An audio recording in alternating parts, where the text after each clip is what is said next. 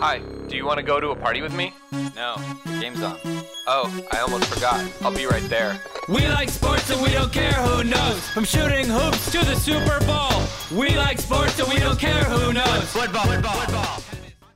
It's a Next Level Nerd Sports podcast, and tonight a special bonus episode. Bronson and I are excited to break down the MLB season. We are recording on the eve of opening day. It's Wednesday, March 29th, and all 30 MLB teams get underway tomorrow. And Bronson, this is kind of my one of my favorite episodes, me being the resident Dalai Lama, as you call me, with baseball. And excited. I know you're excited because, like you said, it's your childhood love and you still try to follow it. And you're excited to throw some questions my way and kind of probably gonna hear me talk more than Bronson tonight, but I know he'll get his time in the sun with hockey episodes and other things. But Bronson, I'm excited that you're joining me for this baseball preview, and we're gonna have a lot of fun tonight. Yeah, no problem. And like I said, yeah, this episode's kind of more me, kind of, if anything, kind of being the MC tonight and kind of teeing this up to Frank. This is one of his shows, and we give him the spotlight as we cover baseball. And Frank's watching, I think, the MLB Network season preview. Mm-hmm. And then I'm watching the top 10 great Pittsburgh Pirates from Pittsburgh. They're showing John Wayne right now, Frank Rock, his last home run at Three Rivers, the last ever home run at Three Rivers Stadium. Yep. The Carrick native, I'm sure Neil Walker on the list. David Bednar. They showed a couple clips of him with the Pine Richland jersey on him. He torched Elwood quite a bit, so I remember that. But anywho, but no, this is the episode we put the spotlight on our residential Dalai Lama. I gave Frank that nickname because Dan Patrick gave that to Peter Gammons years ago, and I never heard the origin. Yeah, that's the origin of it. He calls Peter Gammons the Dalai Lama, and Frank. Ever since I've known him, ever since going to high school with him, growing up, just almost encyclopedia-like knowledge of the game of baseball, and I've always asked him for years about baseball. This is the guy I go to if I have any questions about baseball. He knows it. Barnesy a close second. I mean, we all know the genius that is Ryan Alexander Barnes, but Barnesy a pirate expert. I kind of cover the whole league. Yeah, he got more pirates than you're more of the whole league. But now looking forward to hitting Frank with some stuff going on here. And would we go Pirates first and MLB second, or you want to go MLB first and Pirates second? I'll start out with our Pittsburgh Pirates. Just so the 2023 version of the Pirates, last year finishing 62-100, another subpar, pretty abysmal season. The perpetual, quote, rebuild that's always taken place in Pittsburgh, minus the 2013, 14, 15 run where they made the playoffs 3 straight years. But, the Pirates with the spending, the Bob Nutting as team owner not wanting to commit a lot of payroll to this team. They have to build through the draft and drafting and developing, and it just hasn't gone well for the last probably, I guess, what's that now, 6-7 years, where they've been either last place or next to last place because the Reds have been bad. But every year there's always optimism this time of year until they kind of fizzle out after a month or two. But everybody seems to think that this Bucco team is primed for a 2024 or 2025, kind of emergence as a contender. Even major league experts not in Pittsburgh with the rose-colored glasses on kind of predict the Pirates will be a factor in 24 and 25. The top 5 picks are starting to pile up and starting to get to the time where they're going to be making their major league debuts. And they have a minor league system that's, generally ranked in the top 10 by most experts. Some of them have them in the top 5. The drafts have gone well over the last 5 or 6 years. Guys like Nick Gonzalez are close. Henry Davis, the first overall pick a few years ago, the catcher is getting closer. That last year's number 1 pick, Termarr Johnson, a couple years away. Travis Swaggerty, a first-round pick, is ready. So they're hoping that these guys all come up and they all hit, and kind of the stars, the planets have to align for the Pirates to do well because they don't spend money. But this year's version, they tried to add a little bit of veteran presence on the cheap. They made some free agency signings that weren't, the $300 million deals that some of the big market teams are making. But you're going to see a lot of new faces. I was talking to my dad the other day We were talking about 2022's roster and the overhaul. You're not going to see Ben Gamble. You're not going to see Diego Castillo, Michael Chavis, Dylan Peters. There's just a lot of guys that aren't. Yu Chang, Hoy Park, just so many guys they've just cut ties with. Yoshi Tsutsugo, so some of these bench players, utility men, they totally just said thanks, didn't renew their contracts, let them walk. Replace them with some veterans. Carlos Santana, upper 30s now, had some success, 5-6 years ago, big power bat, switch hitter, first base DH. Had some good years in Seattle, Kansas City. Rich Hill, the oldest player in baseball, 43 years old, a crafty lefty, should be able to eat innings for them, mentor some of the young pitchers. A couple moves like that. G-Man Choi comes in to kind of platoon at first base from the Rays, a guy that Tampa Bay identified as a solid player. And then of course one of the big ones we talked about on the show is getting Andrew McCutchen back. We chronicled it, how everybody's excited that he's not the Kutch of old, he's not the 2013 MVP anymore. That was 10 years ago. But 1 year, $5 million deal, nothing crazy for. I think you'll see a resurgence now that he's comfortable back where he still lives in the off season, where he's raising his family. Yeah. He bleeds black and gold. He's kind of a pirate. Of course, when we started to tear it down again after that run, he was going to be a guy that they would trade away, and it netted them Brian Reynolds. So now you see McCutchen and Reynolds in the same outfield, which is kind of crazy that they were traded for each other, and they'll be back together in the same outfield. So I expect McCutchen. He's still got the quick bat. He's still got decent legs. If he stays healthy, I can still see 20-some homers, a 270 average, 80 RBIs. And like I said, with Rich Hill, a great mentor to some of the young players, and he's accepted that role. You hear guys like, Roethlisberger didn't want to do that with Mason Rudolph. Some guys just don't do that, but Kutch has already come out and said, I want to be a mentor to the young guys, and he's kind of taken that under his wing. So, is Kutch a guy that?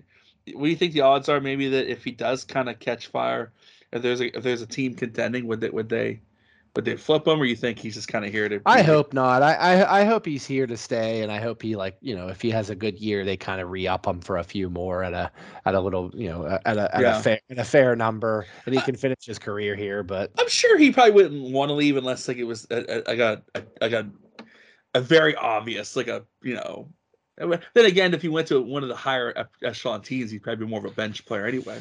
Yeah, right. I mean, that's what happened in 2018. He went to the Giants, who were a contender, and then after that to the Yankees, the Phillies. He was kind of chasing a ring. And if it happens this year and at the 31st deadline, if he could, July 31st, if he can get us a couple prospects, the team would come to him and ask him, would you want to go? And if he could go to like a Houston or, a Dodgers or something like that. And I was just kind of thinking they could kind of do it 1 year the Penguins did with Rookie, where they just they flip him for prospects, and then he would just come back in the next offseason.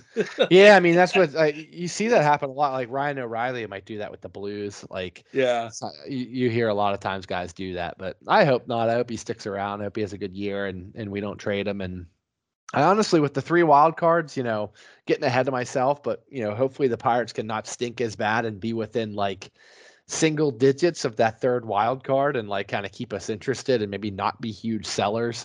I'll get into my final record prediction at the end of the segment, but I was getting a catcher. Austin Hedges was an ad, and he's a guy that doesn't excite anybody because he only hits around 200. He's only going to get you 8 homers. But what he does is he handles pitching staffs really well, and he's a great receiver. Great pitch frame rate. Great catcher's ERA, the ERA of the pitchers when he catches. Great analytics on him as a defensive catcher. So that should help a young staff. His backup, to start the season, is going to be Jason DeLay, I think, but Tyler Heineman's in the mix. Keeping the seat warm for Endy Rodriguez and Henry Davis. If either one of them starts tearing up the minor leagues, they might get the call. But No, Bronson, everything's starting to piece together. Like I said, the draft picks, a lot of these trades, you look at the Musgrove trade. Yeah, we'd love to have Joe Musgrove right now, but it got us David Bednar. It got us Endy Rodriguez, who I mentioned, the young catching prospect. Um, we're starting to kind of, build up we have Key Brian Hayes if he's healthy. Locked up long term, great defender, but yeah, is the back going to come around? I think so, because I think the back was the issue last year, and I think he's 100% now. Of course, O'Neal Cruz is very exciting. Hits the exit velocity is tops in the league, and you see him running the bases. He's exciting. He's energetic. I'm hoping that he a little bit more discipline at the plate, cut down on the strikeouts. You could see a guy like O'Neal Cruz, become a potential all-star this season and his career start to take off. I mean, he's a guy that could hit 30 homers, steal 30 bags. He's going to hit leadoff for the team, it looks like. Keep that exit velocity high. Exit velocity. That's the thing everybody loves now. Yeah, that's so hard hit balls. I mean, he's just an electric player, and he's kind of the future. And we got him way back. It's so funny, from the Dodgers in the Tony Watson trade. Wow. 5-6 years ago, he was like a 16-year-old Dominican international signing. Nobody knew about him, and he was kind of, the Pirates saw something, and the Dodgers just getting like a lefty reliever through us. O'Neal Cruz, another guy the Dodgers just pump out. They have all the money to spend, and they had a guy like that in their system. And luckily, he comes to the Pirates. Maybe we'll see a Roberto Clemente history repeat itself, because a lot of people don't know Roberto Clemente was a Dodger, and the Pirates got him in the Rule 5 draft. From the Dodgers, so maybe Brooklyn Dodger, right? Or were they LA by then? They were Brooklyn at the time when they got him. Yeah. So all those great Brooklyn Dodger teams having Clemente, can you imagine? But no, the lineup seems pretty solid, Bronson. It's going to be O'Neal Cruz leading off at short. Brian Reynolds, a lot of managers nowadays think the best hitter should hit second. It used to be third. You see Mike Trout hit second in Anaheim. But it's going to be Reynolds hitting second and left. They're moving Reynolds to left this year. I don't know if he played a good center field. I don't know if he wants to save the legs a little bit because he's trying to get a contract and he asked to move to a corner, or if it was Shelton's idea. But he'll bat second and left. The third hole is looking to be McCutchen, and he's going to play right field and DH. But a shorter right field in PNC Park. I think McCutchen's older, legs can handle it. He looks to bat third, and then the cleanup is going to be that Santana, G-Man, Choi platoon at first base. Fifth might be Key Brian Hayes, and it's a spot that they haven't tried Hayes yet, and maybe it's a spot he can fall in love with and ignite that bat. But they've tried Hayes lead off. They've tried him second, tried him third. When he struggled, moved him down to 6-7. But maybe fifth will be a good spot for Hayes, and he can he knows he's going to be penciled in every day, third base, batting fifth. Maybe that helps his confidence. Then you go down the line, batting sixth will probably be center fielder Sawinski, a guy, he's another guy in the Musgrove trade.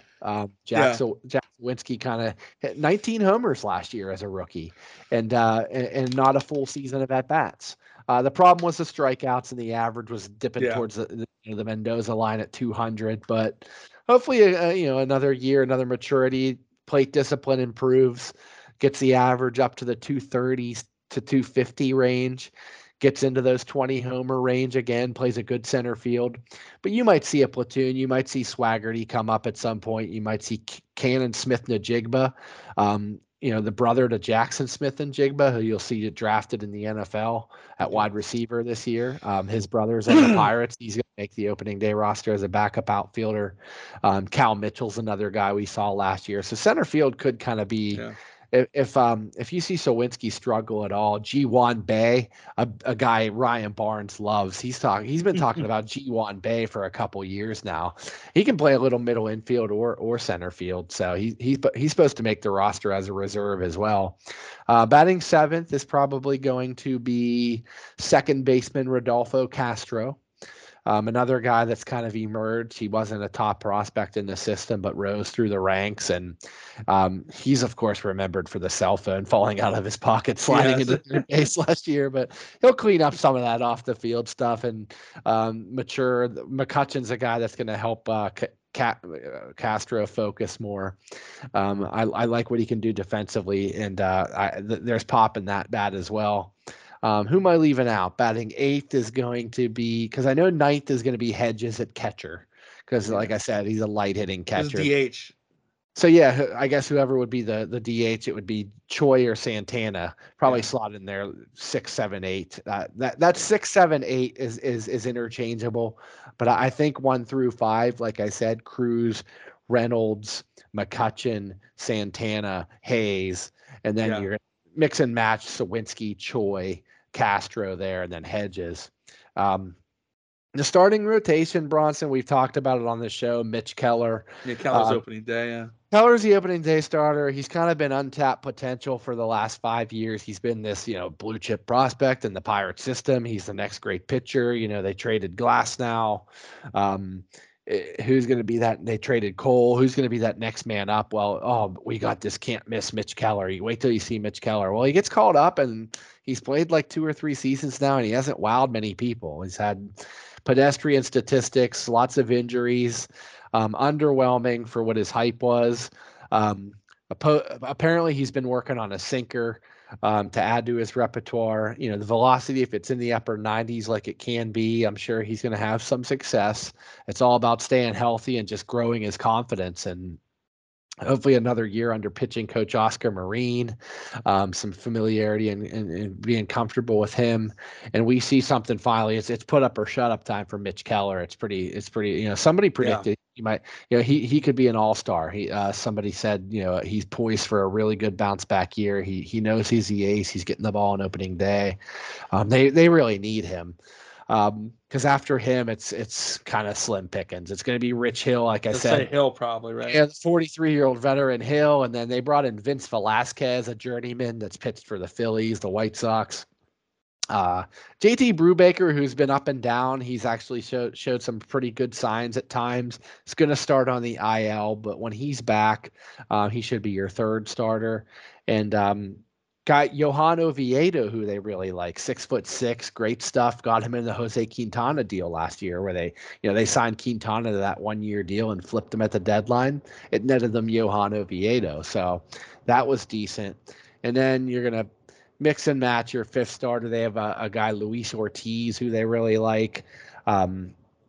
So it's kind of going to be some patchwork after that. So that's obviously their Achilles heel is starting pitching. Yeah. And the bullpen behind Bednar is not much either. I like what I see out of Dwayne Underwood Jr. I guess I'm burying the lead a little bit. Bronson was going to play a game. How many Pirates can I name? Well, let me naming all of them. No, that's fine. So my guess would have been, this is the honesty. My guess was going to be a catcher. I knew they had Hedges. And I don't know why Elias Diaz was in my vocabulary there. Yeah, he's been gone a couple of years now. He's in Colorado. Yeah. Yeah, Elias Diaz is in there. My guess was Key Brian Hayes a third. O'Neal Cruz is what? He's a shortstop, right? But I had him. I didn't know his name, but it was Rodolfo Castro. I wouldn't have guessed the name, but I knew there was a good guy at second base, so it was Castro. And then my first base guess was going to be, obviously I knew about Carlos Santana, and I was going to say the South Korean kid they got from Tampa, which you already explained. Okay. You knew who they were. Yeah. And so the outfield was going to be, I knew it was going to be McCutchen and Reynolds, but I forgot about Sawinski. So yeah. You wouldn't have been too bad. Yeah. I forgot you wanted to do that trivia. That's fine. I kept rolling off names, but finishing up. Frank saved me from looking really stupid. So. The bullpen, after Bednar, you're going to have the setup men. The high leverage guys are going to be Dwayne Underwood Jr., who actually pitched in a WBC for Puerto Rico, so he's pretty good. Yeah. And they got him from the Cubs. I think the Cubs just put him on waivers, and we've kind of picked him up, and he's gotten kind of resurged with us. And then I like Will Crow. And if you look at that, he's still around. Yeah, the Josh Bell trade is another great trade. I don't know if that was the Charrington or if that was, I think that was a Ben Charrington trade. Because Josh Bell is already 2 teams after the Nationals. He's been on San Diego, Cleveland. Now he's on Cleveland. But we got Will Crow, and a guy named Eddie Yeen, who they said who's just like a built like a brick, what house. He's a minor league pitcher that's still not ready to debut yet that we got in that trade, but they said he's just built like a truck, and he's going to throw hard and possibly be on this team late this year or next. So another guy that trade's looking like the Pirates won. Because Will Crowe can touch triple digits and be a late inning, shutdown reliever as well. But after those three, it's kind of like, a lot of guys that they've picked up off of waivers: Moreta, Hernandez, Harleen Garcia, Robert Stevenson. The rest of the pen is not anybody to write home about. But I like what they have in the 7th, 8th, 9th set up there with Underwood, Crowe, and Bednar if they get a lead. They should hold some late inning leads this year. It's just about getting it to them, because the middle of the bullpen, the starting pitching has to give them 5-6 strong innings, because the middle relievers are kind of patchwork this year. But Bronson, all that being said, 62 and 100 last year. I made a prediction on Facebook today, so it's in writing. I posted it on baseball. I think there's a baseball page I like. That said, give us your favorite team's prediction, and I said the Pirates will go 76 and 86. Okay. Which is a pretty bold prediction. 10 games under. Yeah, and that's a 16 game improvement. So that's a pretty big leap. I might be regretting that. I almost revised it to 70. Homer optimism, huh? Yeah, I almost revised it to 72 and 90 because that's a 10 game improvement. But I think they'll mature. I think the McCutcheon ad, I think they'll get a little bit better luck this year. I think the pitch clock and some of the rule changes will help them. And I see the Pirates improving. If they can stick around that 10 games under all year and not feel like they're such a cellar dweller, a team that everybody beats up on, a laughing stock. Yeah. I'll feel good about things, and I'll be engaged and watch every game if they're going to be on TV. There's still no answer to that. We're getting down to the deadline here in a month here. So Greg Brown and everybody was not like everybody's acting like nothing's happening. But the 31st, the network is supposed to go bankrupt. Opening day's tomorrow, the 30th. They're fine to show that one, but what's going to happen on Saturday, May 1st? Yeah. Well, last thing we heard, we heard that Bob Nutting apparently is talking to Fenway Sports Group, most notably what's his name? John Henry, the owner of Fenway Sports Group, and they're trying to work it out a deal with the Penguins and the Pirates to kind of maybe get on NLN, Frank. So that's been the last which I predicted, and you and Mike at least Mike laughed at me, but yeah, you did predict it, so that possibly could be a reality. It's built right in there. They could NLN can just umbrella and take over the AT&T Sports Studios and staff, and just rebrand it as NLN Pittsburgh or NLN Pittsburgh. The only thing I asked about the whole deal, Bob, if you're listening, or should I say, John Henry, if you're listening, as long as Jack Edwards stays the hell away from the Penguins, so far away, I'm okay with it. But no, Frank, what was this saying? I thought some more of the Pirates. I'm still watching this 10 great Pirates in Pittsburgh. They just featured Dickie Grote.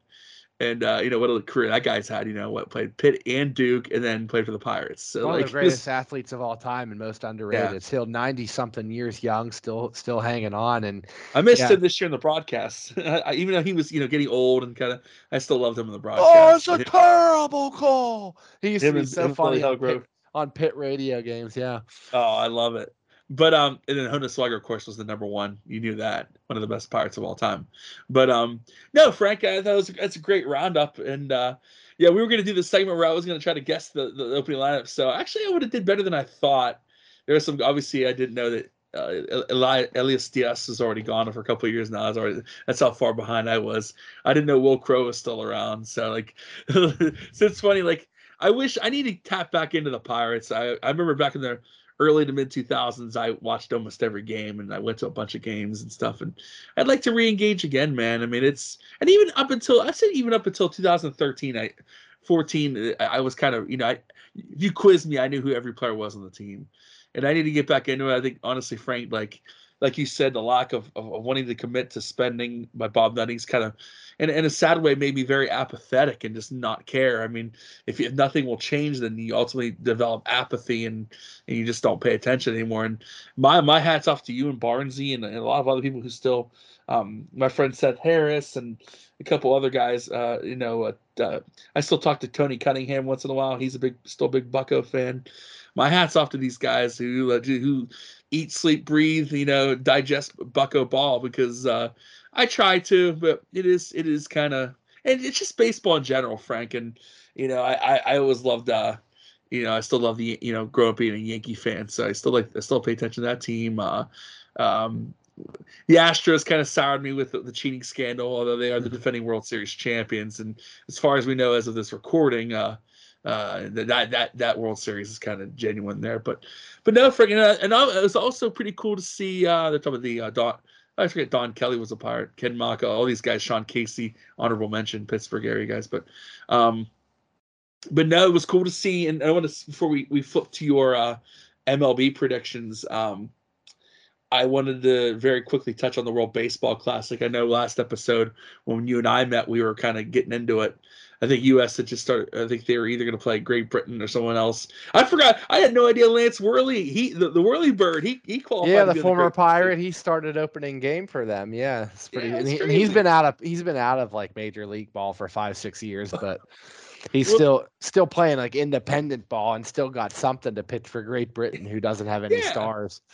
And then it was funny. So yeah, the World Baseball Classic was on. It was on, the Fox had it, FS1 Fox, and I tried to watch as many games as I could. I really get pumped up for the World Baseball Classic because I love the whole playing for country and getting the gold medal and whatnot. And I've been pretty deep on almost all the previous World Baseball Classics, and it was fun to watch. And I this is the first year I think I watched other teams play each other too, and I forget the kid's name, but Frankie, but the kid who, I think it's a guy who pitched for the Czech Republic. I think his real 9-to-5 job, he's either like an electrician or a plumber or something. Yeah. Well, he struck out Ohtani. It's like, dude, and he got the ball. I saw that.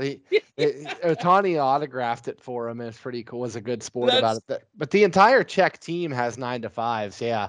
And they made it through qualifiers, and it was a great story. And of course, once they got here, they got, they didn't win a game, but the experience was great to win a qualifier and make it. Same with Great Britain. They were a team not expected to go, and they had one major leaguer, Trace Thompson, actually Clay Thompson's brother from the Golden State Warriors. He has the rule of the WBC is a little bit lenient. If you have grandparents from that country, you're allowed to go 2 generations back.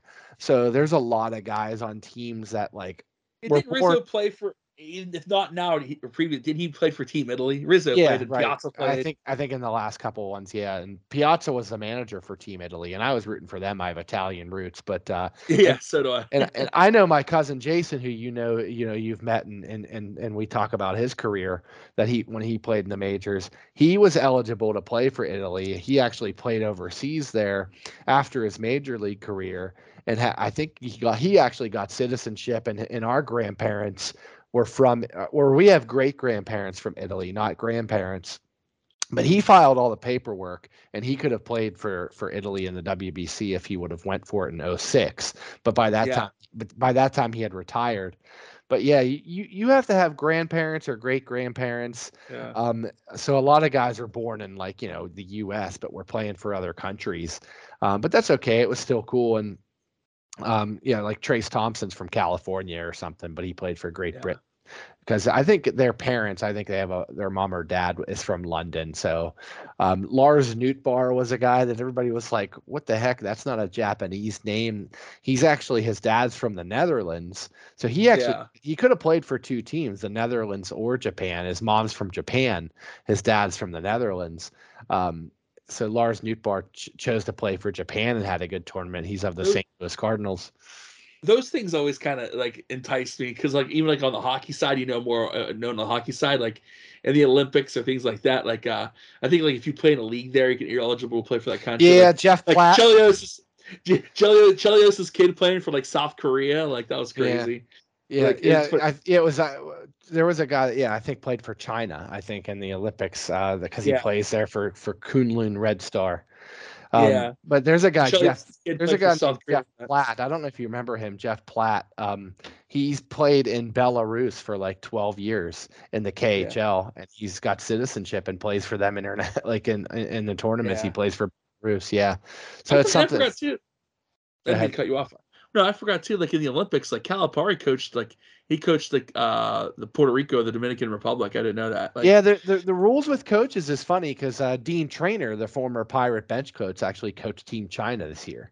yeah, He was a bench coach and he coached the Indianapolis AAA team, and he's not Chinese at all, but coached Team China. Yeah, so they're you can go coach other countries like even a if. John Caney coached the Jamaican bobsled team, Cool Runnings. You know, but no, and that was. And by the way, I was gonna Bronson goes off the rails. Frank has to steam me back on, but the World Baseball Classic was awesome, and It's I generated tried to watch. excitement for the regular season for sure. Yeah, and obviously, the only bad thing was what's his name for the Mets got hurt. He's out for the year. Yeah, celebrating to boot, Celebrating, yeah, not even like injured by the game, just jumping up and down and out for the year. So that yeah. put a sour taste on it because a lot of people are voting like, oh, they should not let these professional athletes in the WBC, or they should cancel it next time because look what can But happen.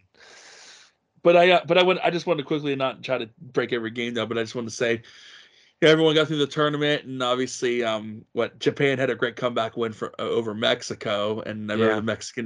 the manager, he said, Otani led that drive, and he said, Mexico may not have won, but baseball won because the exposure of the Hmm. Japanese team. They also led them to have a showdown in the finals with Team USA. Frank, obviously, I'm not telling you anything you don't already know, but some of the Hmm. people who may not have watched the World Baseball Classic that are listening, but. Um, Trey Turner had a huge semifinal game and then went to the finals. He had a home run in that game as well. Trey Turner, of course, we're going to get to him very shortly because that's on my list of things to talk to you about. But Trey Turner came up huge. I remember I was texting Frank, I was like, isn't Mark DeRosa like an MLB network guy? What's he doing managing Yeah. Team USA? And you're like, he's like, yeah, he's a guy and he's an analyst. Like he might be coming up for a future skipper job. So, Yeah. and then so I was, it's kind of wondering why he was the manager or whatnot. But a tough task, Frank. I mean, the Japanese were actually favored in the final, Hmm. and didn't know if we would see Otani starting or in the bull. They definitely knew at some point we would see Otani. I forget who the starting pitcher was. I'm sure you'll know better than I was. But it seems like it's these guys who they don't see in the MLB. They kind of get thrown off a little bit. But Hmm. then Yu Darvish came in for an inning or two, and the U.S. started to get some hits, and then ultimately, but all this leads down to my favorite moment of the World Baseball Classic, Frank, and that was the final batter versus the final pitcher with with 2 outs and a 3-2 count. But it came down to Shohei Otani on the mound. He came in last inning to clean it up for Japan, and the final at bat for Team America was the captain Mike Trout. And every Can't write a strike, better script. I mean, that's what everybody. yeah, the first two pitches is big whiffs. A couple of them, I think, 100-mile-an-hour fastball. Frankie Otani goes out of the strike zone a few times, and then finally the pitch that does in Trout is the slider low and away, and Trout whiffs at that one. It gives Japan the win. Japan the World Baseball Classic. They've won it before, haven't? This is their second one, right? Third. They've won it three Oh, out of third. five. Yeah, there's been five, and they've won three of them. Okay. Hmm. So yeah, and Otani was the MVP of the World Baseball Classic, but it was cool to Frank, like I said, to see those two Angel teammates go down to there. That's the matchup everybody wanted to see, and they got it, and with literally the stake of the game on the line. So that was awesome as a baseball fan to watch. I even posted it. I said, this is what makes me. I'm that kid again, Frank, falling in love with the game that I first fell in love with, and just seeing that moment, and then I was watching all the interviews with Otani after, and they had him on the Fox booth, and them asking him as his heroes. And I know he was trying to kiss up to the host by saying it was Poppy and A-Rod, but said he was a huge Griffey fan, and just the impact that American baseball has in Japan, and what brings a lot of these guys here. I know the kid from Boston's coming over, who's in the Japanese leagues. I'm sure we're going to talk about him here shortly, but I know my kid, he's almost 30, but no, Frank, I just your thoughts on the World Baseball Classic. I know you and I exchanged a bunch of texts over it. You knew how excited I was to watch it, and I always get pretty pumped when that happens. And I think first off too, this one as opposed to couple of the last ones. Team USA necessarily didn't have a great team those last couple World Baseball Classics because some of the best players didn't want to play. We had some good players this time, and obviously with Mike Trout. I mean, it would be cool if you had a guy like Harper or those guys, but not everyone chooses to play in it. But at least Pittsburgh. At least the United States had some star power and some really really quality players. So it allowed for a great final, and obviously it's not like a World Series or playoff scenario, Frank. It's a one and done like most international play is with hockey and baseball and basketball and whatnot. But just your thoughts on it and where the World Baseball Classic goes forward as a whole. Yeah, Bronson, I'm glad to see you enjoyed it so much, and it's kind of getting you in baseball mode because I of course was dialed in and watched almost every game, even some of the ones like if I found myself up at 5-6 a.m. I'd turn on and see like they were playing live over in Japan and in Taiwan, and no, I was dialed into almost every game, Fox FS1, Fox FS2 even, and I'll get real next level nerd on you. But I actually, MLB The Show that you and I both play, um, I got the rosters changed around where I made. I gotta do that still. I'm gonna do that too. So I cheated and I downloaded because guys upload their own rosters, and one guy did a great job. He created just about every team and he put them on teams with similar uniforms. I changed it around a little bit, but like I had the U.S. on Cleveland because the Indians uniforms Guardians looks like the navy and red. And I had Japan on Minnesota Twins because Japan had kind of a blue, red, and gold with pinstripes. And the Netherlands, Baltimore was perfect, black and orange. There's so many blue and red teams, it was hard, but I put Puerto Rico on the Braves and Dominican on Texas, and just moved the players for me, I would have around. put Team USA, like I know you say, because it matched the jerseys better. Mm-hmm. So I would have intended to put them on the Nationals because it's the red, white, and blue, and the stars. Yeah, you can get stars and stripes on the uniform, but I'll take it a level further. I didn't do the Nats because they have red socks, and the U.S. Had blue socks. I get that intricate with it. You are next level, sir. So I was playing each game along with the tournament and having fun with that, and even like the Japanese roster, it was like you had to create like 30 players because none of them were in the majors. But this guy, this guy whose roster I downloaded did all that legwork for me. So I'm not the biggest nerd out there, but so I had fun with that, but then also, of course, just fun watching it. And yeah, I mean, that final game, so much drama. I thought it was going to be U.S.-Mexico. Like you said, it was a late rally for Japan to beat Mexico, and Mexico-U.S. would have been a rematch because that was the only other game the U.S. lost was to Mexico. Yeah. And Randy Arozarena is just a star.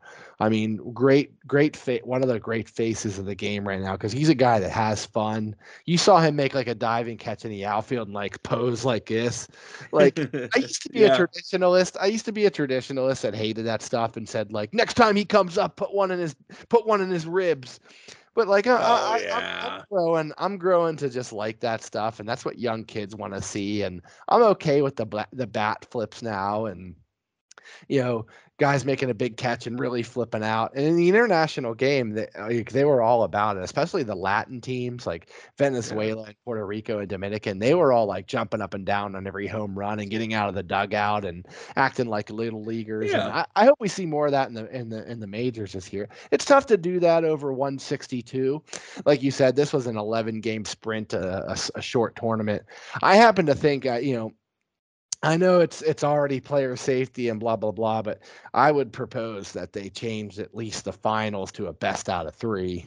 That'd be cool. It's hard to one and done. I still think the U.S. wins 2 out of 3, or if you put the U.S. against Japan, they win 7 out of 10, especially. And we'll see next time the 2026 comes around, maybe some more pitchers will commit.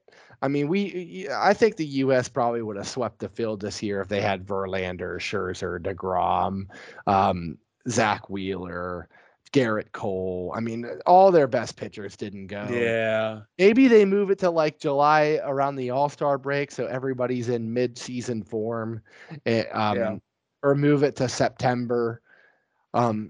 You wouldn't get any players that are in like the pennant race though is the problem. Or if you do it after the World Series, you're getting like too much into the off season. But I always hate how the hockey world championships are in May and like guys can't Yeah, go. Guys can't go if they're in the Stanley Cup playoffs, and then as soon as they get eliminated, they fly they can over. go. Like But Ovechkin's done that a bunch. He yeah, said. yeah, and that's another thing in NHL 22. I like move all the players around to the international teams and like do the Yeah, I world do the same. rankings.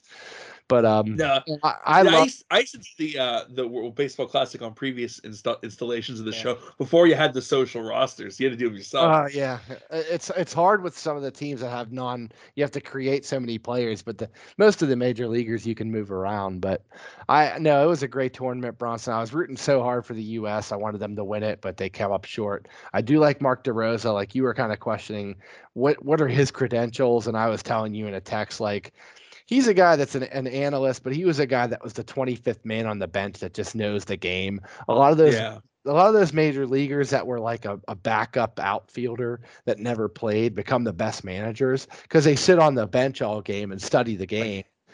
So like Eric Hinsky and like those kind of guys. yeah, like well, Jim Leland was a minor league Yeah, catcher that never made it big, and Bruce Bochy and like guys like that. They were players, but they were they never think the game better. Yeah, so DeRosa's a guy like that, and I think he'll get an MLB gig soon.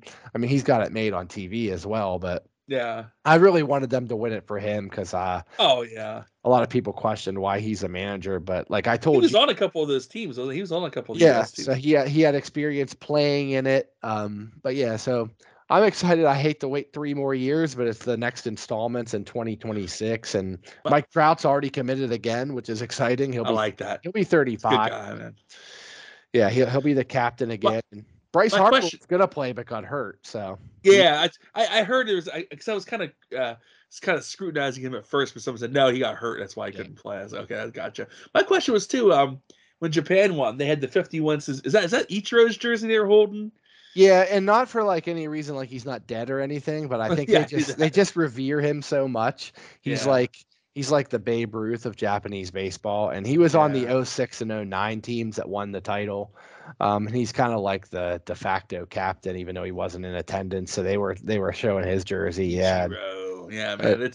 I just think it's cool. And like I said, just seeing like how like Otani, like he's always been on a level, but like on that internet, now he has that international moment. I mean, for all sakes and purposes, that has like the same amount, like to me, is like the golden goal that Sid scored in no, yeah, I mean, it's Vancouver. another thing on his mantle for sure. The WBC MVP, and I mean, he had a great hitting tournament, and now a great also pitching. He had 2 wins and a save, and it was lights out. And of course, just doing what we see him do with the Angels at an international level now is crazy. And Japan has a couple budding stars. You said you teed me up with Masataka Yoshida. He's going to come over for the Red Sox. I picked him up in fantasy. I'm excited to see what he can do.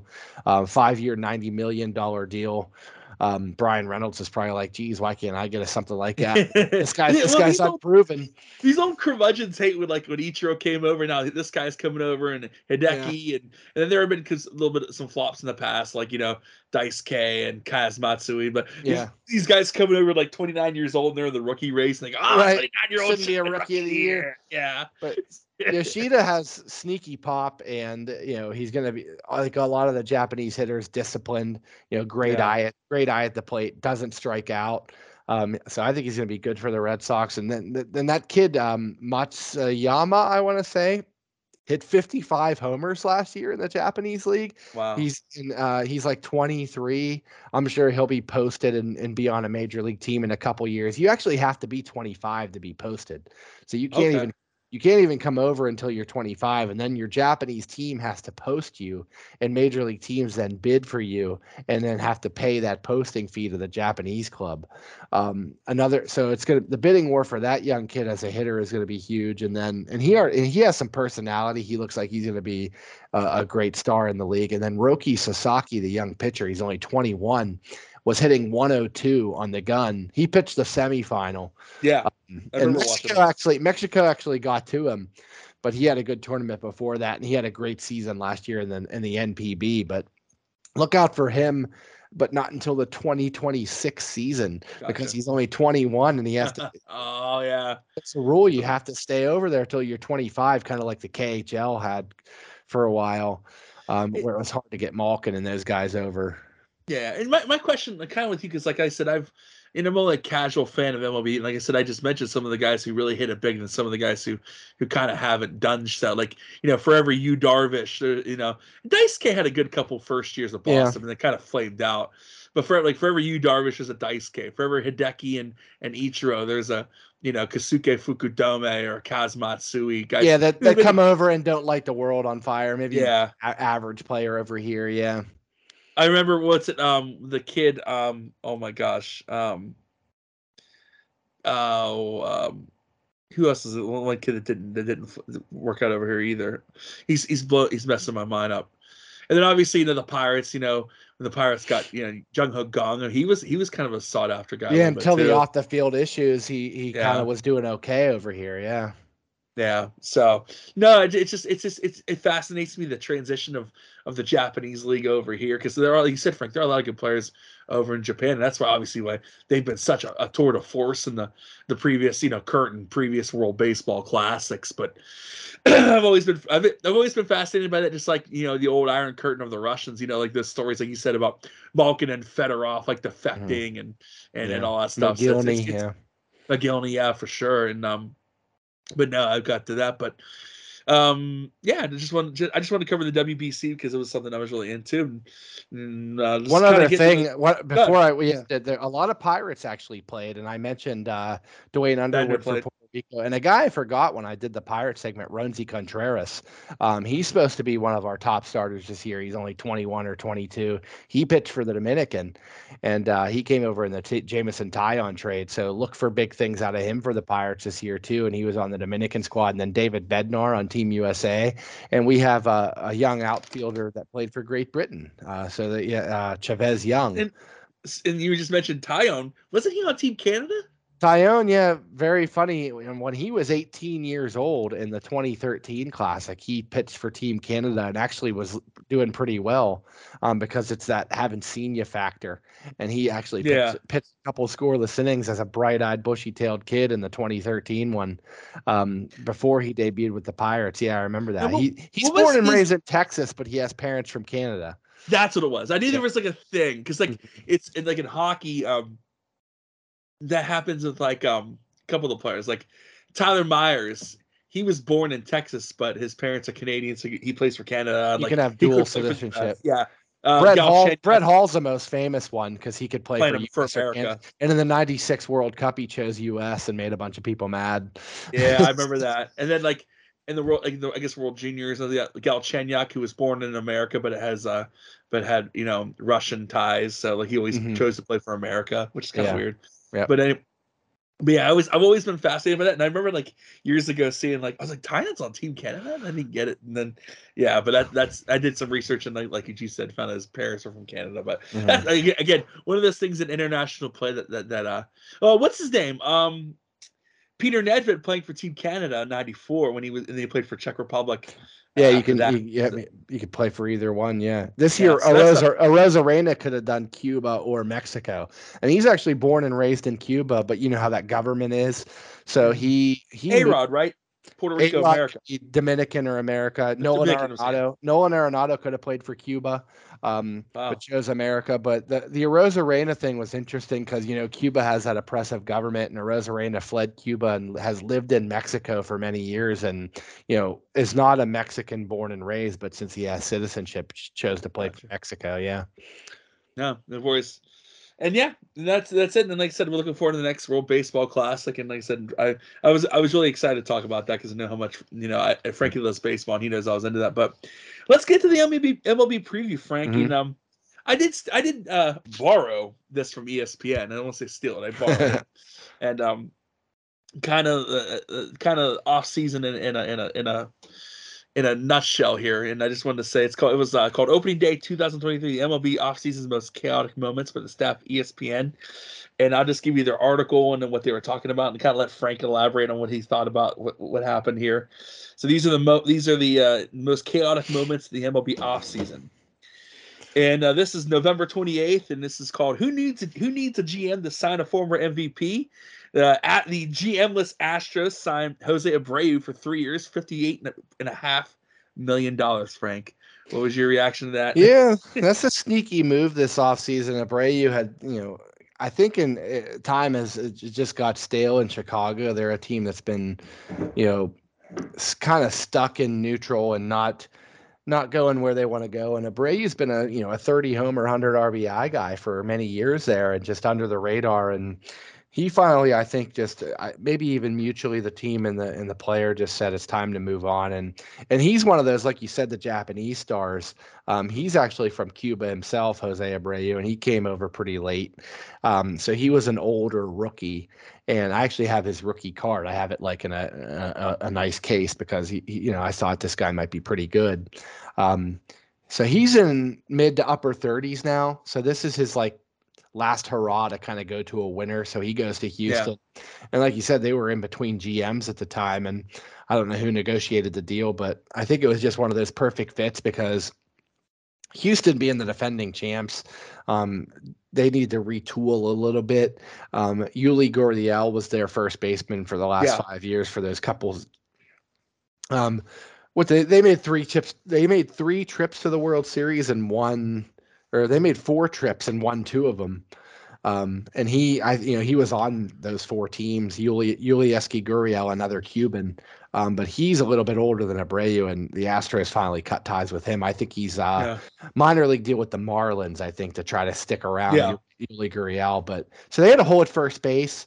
An Astros lineup that's stacked. I mean, just Bregman and Jeremy Pena steps right in for Carlos Correa. Like they just keep churning out these stars. The shortstop. They still have Michael Brantley solid and left, and you know how good Kyle Tucker is. He was on Team USA. They have, of course, Altuve, another WBC injury though, broken hand, 6 to 8 weeks. He got hit by a pitch in the semifinal against the US. So that was rough, but that was the quarterfinal against the U.S., but he'll be back, and Altuve's going to have Maldonado at catcher, a good defensive catcher, and they were like, oh, we have a hole at first base. What are we going to do? They go out and get probably the best one on the market, and they get Jose Abreu. So I think he still has a couple of good years left, and in that lineup with that protection, slot him in the cleanup spot or 5th.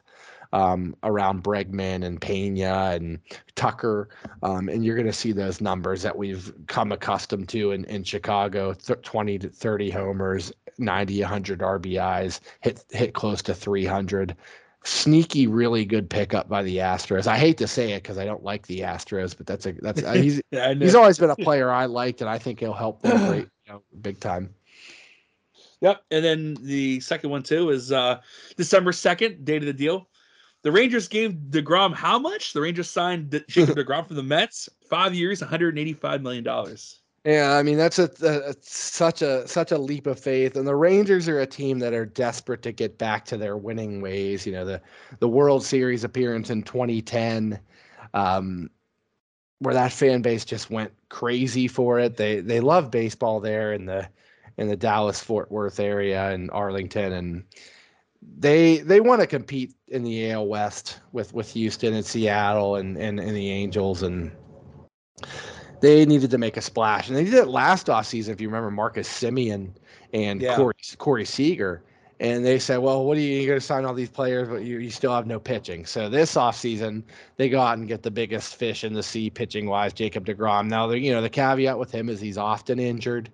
And, he's always like, oh, after a start, right side soreness, out 6 to 8 weeks, left oblique strain, right forearm tightness. You just have all this stuff with DeGrom, and you just really hope he stays healthy, because if he does, he's the best in the business. I mean, hit 100-mile-an-hour fastball, great command, great off-speed stuff, bulldog mentality out there.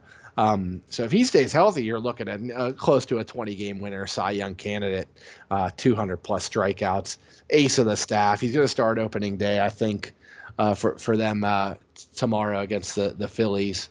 I think, it's Texas and Philadelphia, so that'll be a great one. The defending NL champs against DeGrom in Texas.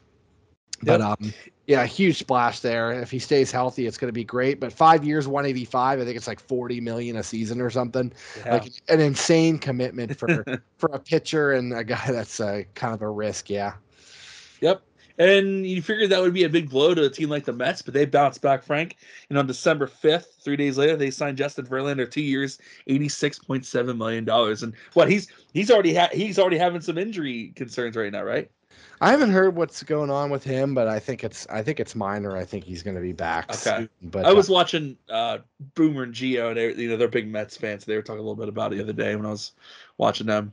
yeah, whatever it is for Verlander's not long term, but yeah, they had to make a splash, and obviously I think they made an offer to DeGrom, and he declined it and chose to go to Texas. So they had all this money laying around that was going to go to DeGrom, and they figured, we'll throw it at another pitcher, much older, Verlander nearing 40 years old, but still at a Cy Young level. He was last year's American League Cy Young winner at like 38 years old. ERA sub 2 last year. Still getting it done. Man. I mean, he's got a great delivery, a great physique, has avoided the big injury. I mean, I think he had the Tommy John surgery, but everybody's having that nowadays. So he did sit out a year, like 4 or 5 years ago, but since then he's been back and stronger than ever, and still touching upper 90s. And he, of course, another guy with that bulldog mentality, strap a team to his back, give you innings. Frank, he was a powerhouse back when we were like freshmen, sophomores in high school, man. This guy. I know. I mean, he debuted in 2005 with the Tigers. It's crazy. Yeah, still going strong. Guys like him and Adam Wainwright, and still sticking around close to 40. And Rich Hill, a guy we said too. I think he's on like his 11th team. But no, Verlander shouldn't skip a beat. 1-2 punch in that rotation still with Max Scherzer. So yeah, I think another great year for him and the Mets. Yeah, two guys, 2 World Series winners, and Scherzer and Verlander, and like 6 combined Cy Youngs or something like that. Oh my gosh! Yeah. Like Steve Cohen just has the checkbook, and he's just like, whatever you need, I got it. Man. It's unreal. Moving on. They move on to December 5th. Another deal gets done. The Phillies start the shortstop carousel by signing Trey Turner for 11 years, $300 million. Yeah, that's a good way to put it. The shortstop carousel. It was going to say, which domino falls first. We talk about this with quarterbacks in the NFL, and it was a great offseason for the shortstop market this year with Trey Turner and Dansby Swanson and Xander Bogaerts and Carlos Correa, just so many big names. Trey Turner goes to Philadelphia, another team loading up to compete with the Mets and the Braves in that loaded NL East. A little sneak peek of my later predictions. I like the Phillies again. I picked them last year to go to the World Series and was right on. I picked them to play Toronto last year. Had that wrong. It was Philly and Houston. But I like the Phillies again because they added to this team, and one of them was Trey Turner, and you said it. And he had a great WBC. We were talking about that. He was the MVP for Team USA. He had 5 homers in the tournament. He's white hot right now. That should continue into the regular season. He's a guy that steals bases. And that's going to be up this year with the larger bases and the new rule change where you can't throw over to first as much. We're gonna get into that later before we wrap up. Yeah, so he's gonna steal bases. He's gonna hit 30 bombs, hit 300, probably bat leadoff for them, but you can bat him anywhere. He's a guy that can hit first, second, third, fourth.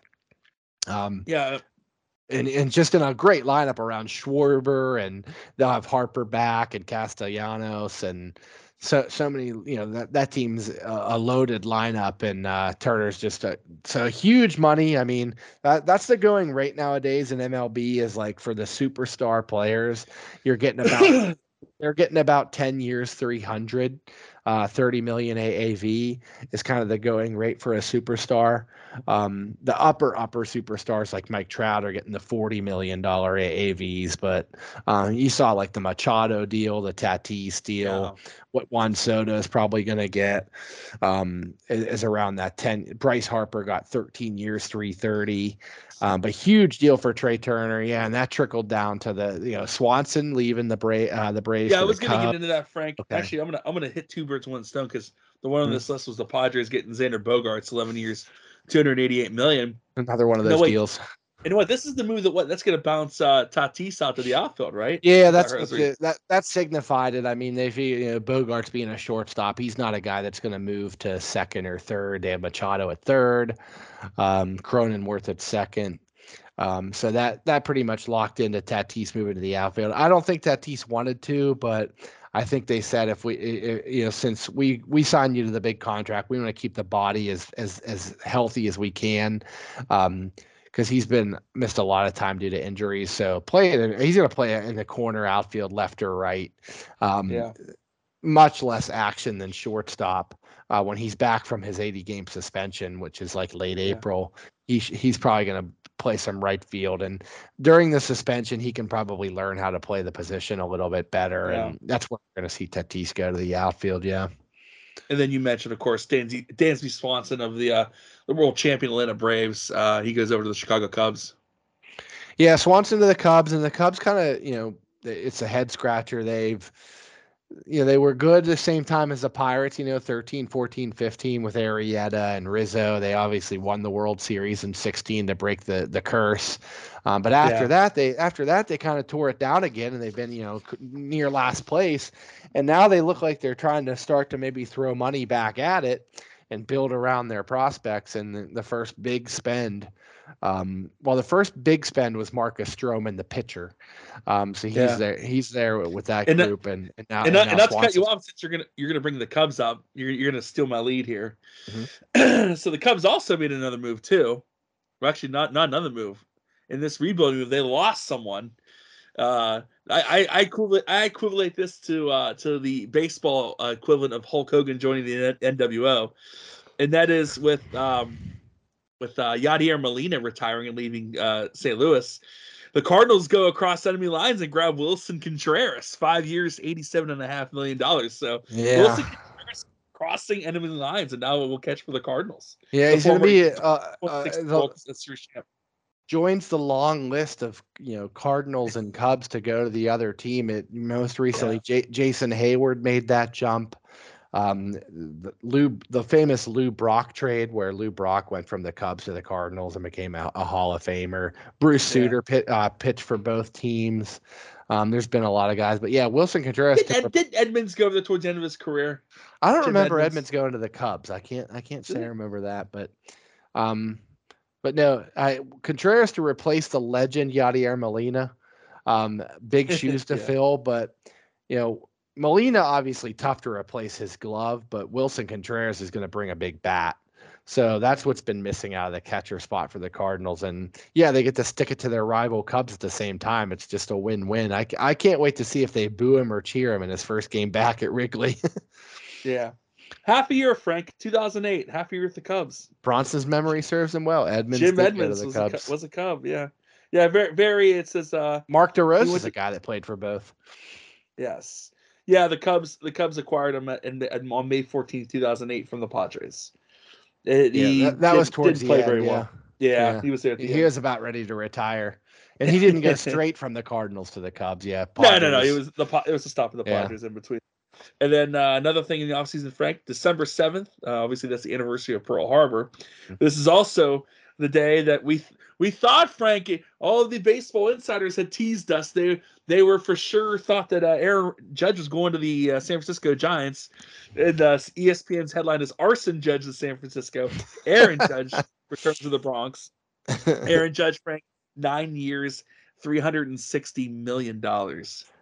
Yeah, I mean, what a great year to have your walk year, of course, breaking the AL record, 62 homers. Maris record, yeah. I mean, everybody said it was up to Judge. The Yankees were going to make the offer, and if you want, you can be the captain. You can retire a Yankee, have a monument in Monument Park, have your number retired next to Jeter and Ruth and Gehrig and Rivera and Yogi Berra and everybody. Or you can, if you want to walk, go ahead and walk. And a lot of people thought, well, he's from Northern California. He's going to want to go play for the Giants. He's going to want to get out of the big spotlight. He's a quiet guy. He doesn't want to be his rest of his career as a Yankee. Everybody's pointing towards the Giants. But no, the Yankees end up. He does choose to stay and in pinstripes and embrace it. They named him captain. He'll be a Yankee for life. So I kind of like it. I'm happy. He just seems like he's a Yankee to me. And so he stays put and gets the big contract, and we'll see how that one pans out, because it's like the Albert Pujols deal. I mean, you remember the 10 years Pujols played with the Angels were not nowhere near his 10 years in St. Louis. So it's almost like a chapter 1, chapter 2 for Judge here. He's, his age 30 season, a 9-year deal. At the end of that deal, when he's 39 years old, is he going to be worth $40 million a season? Well, that's going to, they're obviously overpaying for the first 5 years of that contract, maybe to get them a World Series or two, and then deal with the money at the end. But I'm happy to see Judge stick around in pinstripes. For sure, and as a Yankee fan As myself, are I'm you, happy yeah. they stuck around. I'm really excited. And Frank, it seems like with baseball in those last couple off seasons, it's been death, taxes, and then they make a trade with the Oakland A's. And this offseason they get Sean Murphy. Last year they got Matt Olson from the A's, and now they get Sean Murphy. It was funny, and you see GMs get relationships like that. You look in hockey, Detroit and St. Louis always make trades, and it's something like Doug Armstrong and Steve Yzerman, like they're best buds. Like, you always see that the Penguins and Wild usually make trades. Yeah, because Billy G. Yeah, it's like you have those relationships, and I don't know what it is with Oakland and the Ducks too. I feel like they always make trades with the Ducks too. The Penguins and Ducks do a lot of business, yeah. But no, you see familiarity. Like, I don't know what it is with Oakland and Atlanta, but Oakland has become the major league's minor league affiliate. People joke that the Pirates are the Yankees minor league team, but because like whoever gets good in the Pirates eventually gets traded to the Yankees. Tyone, Cole, Cole went to Houston, but yeah, I know. But gotcha. Reynolds right now they say the Yankees want Brian Reynolds, but no, the Braves. The Braves and A's, last year it was Matt Olson, and Freddie Freeman walks, and everybody's like, "Oh my God, the Braves just totally told Freddie Freeman to walk. What's going on?" Next day they sign Matt Olson, so it's like, oh, a little bit younger version of Freddie Freeman, great defensively. The Braves kind of know what they're doing. Alex Anthopoulos, great GM. And now they pluck probably the best player off the A's, and now the A's literally have like no recognizable names, but they get a catcher, and then they immediately sign him to a team-friendly deal, 6 years, $70 million. Like the Braves, can you imagine who they have locked up? Like, they let Swanson go, but they have Albies and Riley and now Murphy and Acuna. They have all these guys locked up long term, like they're going to be good for so long. So that was a steal getting Sean Murphy. They still have Travis d'Arnaud, who's going to back up catcher, play some DH, maybe some first base. So the Braves are just reloaded again. That was a good move. Yeah. And the catcher you're talking about was Shea Langeliers. Yeah, they gave up some prospects, and one of the prospects they gave up in the Olsen deal has already been flipped today to the Phillies, Kristen Pache. So there you go. The A's are wheeling and dealing, and that the Braves look like they're definitely winning that. They're going to Vegas, aren't they? Well, it's rumored. I mean, they can't get a stadium deal done there in Oakland, and they play in the worst ballpark in America, that Oakland Coliseum still, and it's terrible for baseball. And they're AAA affiliates in Vegas, so they have a built-in stadium that they could use until a new stadium is finished. It would only be like a 5,000 seater. It's kind of like what the Arizona Coyotes are doing in hockey, but if the A's want to move in the middle of the night like the Baltimore Ravens did, or the Baltimore Colts did, they could pack up and move to Vegas any time in the off season. They're obviously locked into Oakland this year, but you never know. Pretty soon, if Manfred approves it, they want a team in Vegas. Major League Baseball ideally would like to expand to 32 teams, and they would love to go to Vegas and either back to Montreal or Charlotte. Charlotte, North Carolina is a big rumored city. Nashville. These are teams that have AAA teams already. Vegas, Portland, Oregon, even Mexico City, which would be kind of crazy. Wow. But baseball wants to expand to 32, which I'm against. I think it would water down the talent a little bit too much. But if they don't expand, they definitely want a team in Vegas. You see now the Raiders are there, the Golden Knights. It's becoming a pro town, and Bryce Harper. You probably think whoever goes to Vegas eventually has a chance to get Bryce Harper since he's the Vegas kid. Yeah, Bryce Harper's been pushing for it, and maybe he signed that huge deal with the Phillies, so they'd have to work out a trade, but he would probably love to play in Vegas if he could work out a trade late in his career. But yeah, that's a good point, Bronson. The A's might be something for the next offseason. We might see our first team relocation since the Nationals moved from Montreal to Washington in 2005. Yeah, we got a couple more here. I'm not trying to bury the whole show here. Hmm. Just a couple of these ones. We already talked about Dansby Swanson going to the Cubs, 7 years, $177 million. The Yankees get Carlos Rodon, 6 years, $162 million. That's a huge signing, Frankie. You want to comment on that? And we can. Well, yeah, I mean, Rodon had a great year in San Francisco, and he never really found it with the White Sox. And he was a great college pitcher. He did throw that no-hitter near perfect game when he was with the White Sox. He missed a perfect game because he hit a guy on the foot. And he hit a batter in the ninth inning, and then he still got the no-hitter. That's when you saw him kind of finally emerge. And then turn that one good year in Chicago into a good contract with the Giants, but it was a short-term deal, and he bet on himself on a short-term deal and then cashed in with the Yankees. And he's going to start the season on the IL though, but it's not long. I think it's like a month. He could be back by May, and great 1-2 punch with Garrett Cole because it's righty lefty, and the Yankees need some rotation depth. That's their one weakness.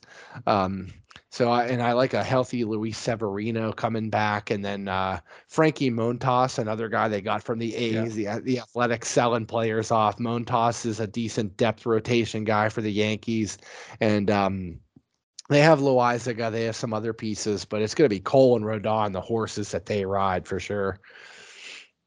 Yeah, and then one more thing, and then I go to the biggest offseason hilarious story. This one I kind of called the trade. Basically, they signed with different other teams, but I call it basically the trade. And that was December 17th and 18th. Frank, the Rogers. Already reading ahead there. The Dodgers, they get JD Martinez from the Red Sox, Frank, at a 1 year, $10 million deal. And then the Red Sox get Justin Turner from the Dodgers, a 2 year, $22 million deal. So it's kind of like I call it like a trade. They went to the difference. Yeah. That's a funny way to look at it. It's true. And similar players, similar ages. I think they're both mid-30s. JD Martinez had some all-star years in Boston and some MVP caliber years, and he's obviously not the player he was, but he's going to go to LA and primarily DH. He's a right-handed bat. He might, sit out against some right-handed pitching. He probably play against a lot of lefties. But no, a guy that if he's healthy can still give you 20 homers. 80 RBIs, maybe 30 homers. And then Justin Turner to Boston, similar thing. I mean, not as much power, but a great clubhouse guy and a guy that can play. He can play third base, DH, maybe some first. He's just a guy that feels like a Red Sox. So I think that's going to be a good fit. And I think both guys, I think both guys in both towns are gonna get a little bit of a resurgence from the new scenery, and both of them work out. Yeah. Yeah. Well, it's what Martinez will probably the DH in LA. Don't they have? I heard they're going to move Muncy over to third. Yeah, probably Muncy is a natural better third baseman than second or first, and then And then probably go with Martinez can't really play the outfield that well anymore. So he'll DH now that it's in the National League. Yeah. And then what? I'm trying to think. Boston's. I know they have they have a good third baseman, don't they? Yeah, Rafael Devers. That's it. That's what it is. Yeah, perennial all-star. They said what? Turner will probably be the DH there. You would DH think, right? and maybe some first, and give Devers a day off here and there at third.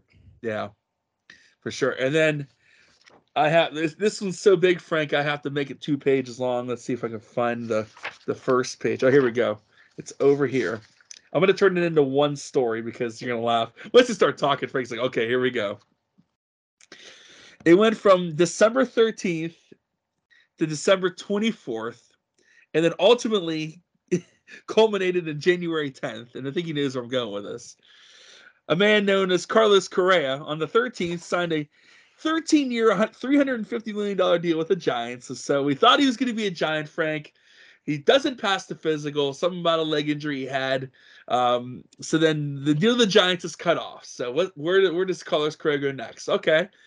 Well, Steve Cohen says no price is too big. We're going to bring him over to the Mets.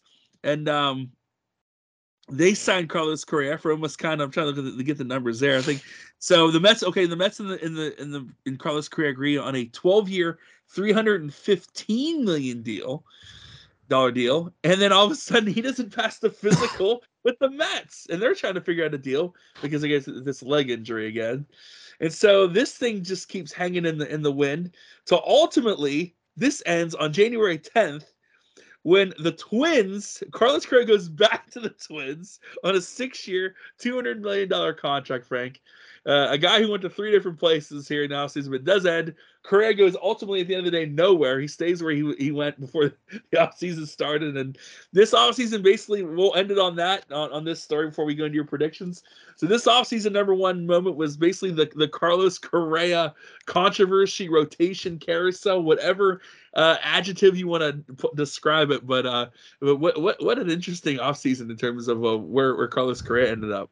Yeah, this one was so funny, and I almost forgot about it because it was pretty early in the off season. But yeah, obviously one of the bigger fish in the sea in the free agent, off season, and of course the Giants, after missing out on Judge, this is who they went after, and they give him that big deal, and it's all looking well, and he fails his physical, and they do see like something in the knee that's, he's fine now, but they see something like arthritis, or I don't remember exactly what it was, but like kind of worries you to sign such a long-term deal because maybe in 5-6 years this guy's like out of the league or something, to give him all that guaranteed money. It's not like the NFL.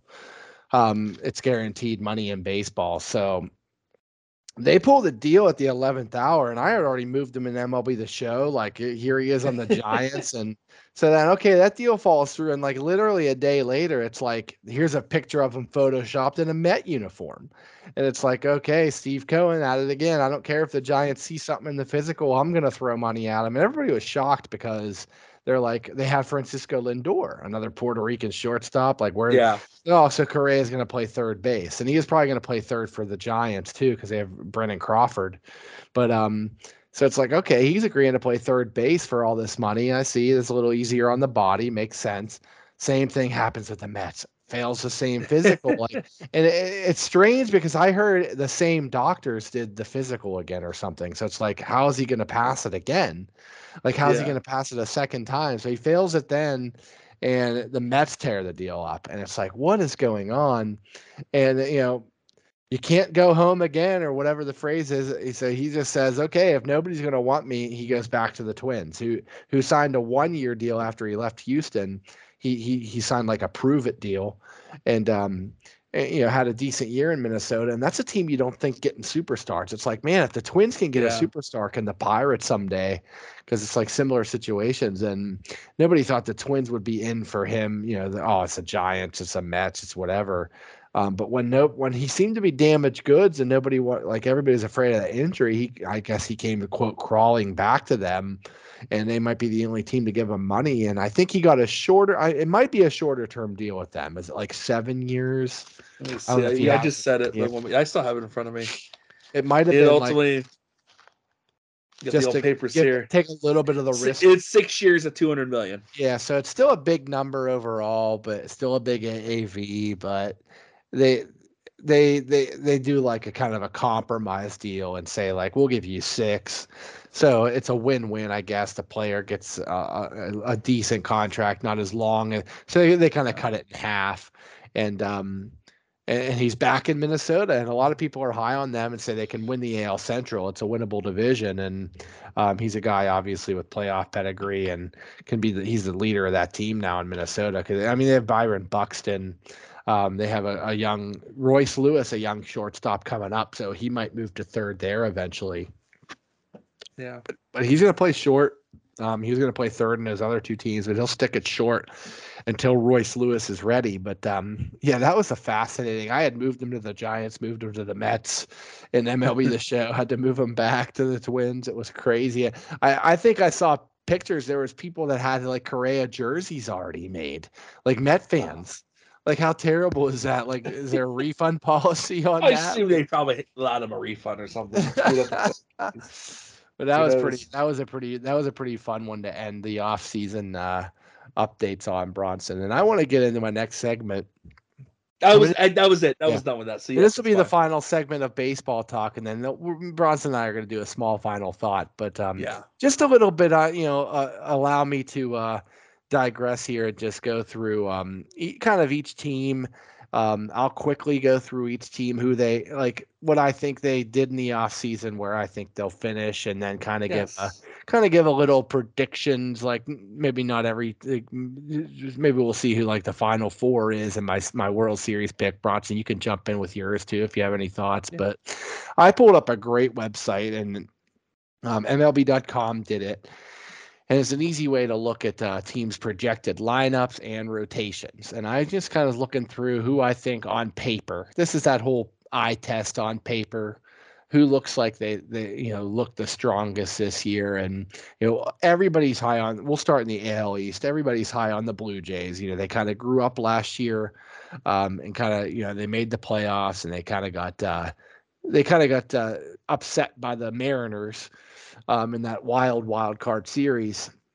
But they have all those guys. They have Vlad Jr. and Bo Bichette, and they have Whit Merrifield now, and George Springer they brought over from Houston a couple years ago. They're just poised, I think, to really make a run. And that staff led by Alek Manoah, West Virginia Mountaineer grad. And just Jose Barrios, they brought in Kevin Gausman, Chris Bassett from the Mets.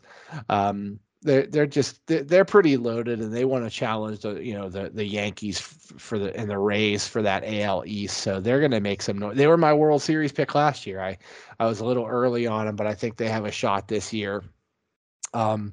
Obviously, in that division, the Yankees are the Yankees. Like I said, they added Rodon. They have that Anthony Volpe at short. He made the opening day roster. He's supposed to be the next thing after Jeter and the next great Yankee shortstop. We'll see. I mean, everything's there. Speed, power, 5 tools.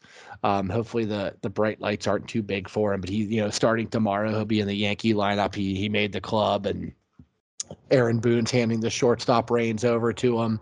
If Stanton can stay healthy, that's a wild card. I mean, because he can hit 40 homers if he's healthy and give Aaron Judge some protection.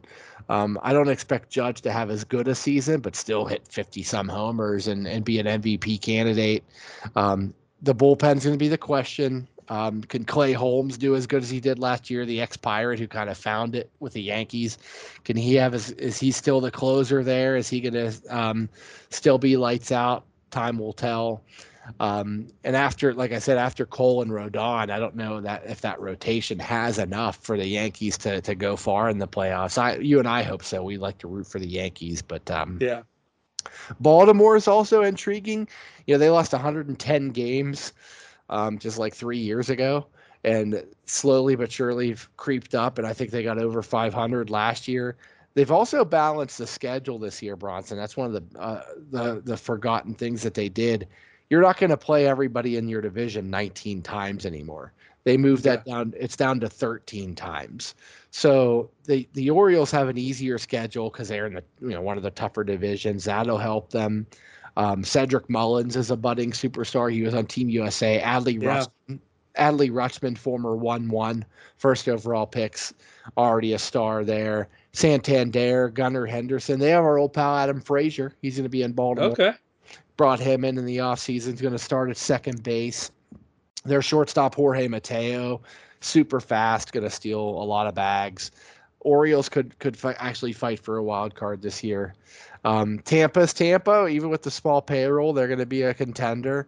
Kind of the same lineup as last year, not many big changes. Led by Rosarena, the guy that I said I liked from the WBC, and youngster Wander Franco, who's going to one of the top prospects. That's finally in full-time big leaguer now, who's so young and talented.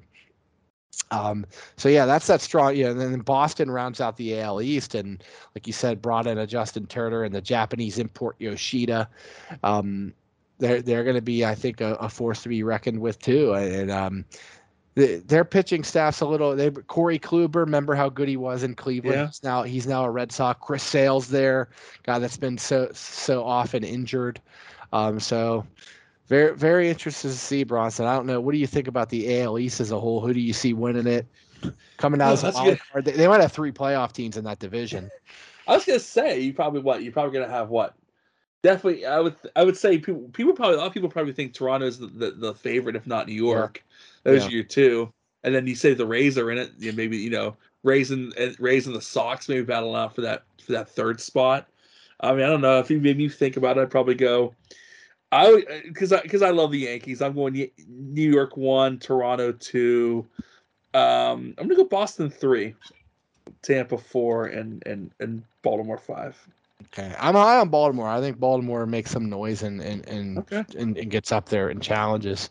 Um, AL Central is kind of like they've got the weakest division. Them in the NL Yeah. Central, but both Centrals pretty weak. And it's roll the dice or flip a coin between the Guardians, the Twins, and the White Sox. I don't think Kansas City and Detroit are close yet. I was high on the Tigers last year. They added a bunch of pieces, Yeah. but they still lost about 100 games, so I missed that one. But yeah, you can literally flip a coin between Cleveland, Minnesota, and the White Sox. A lot of the pundits are thinking the Twins behind Carlos Correa are going to be the team that wins the Central.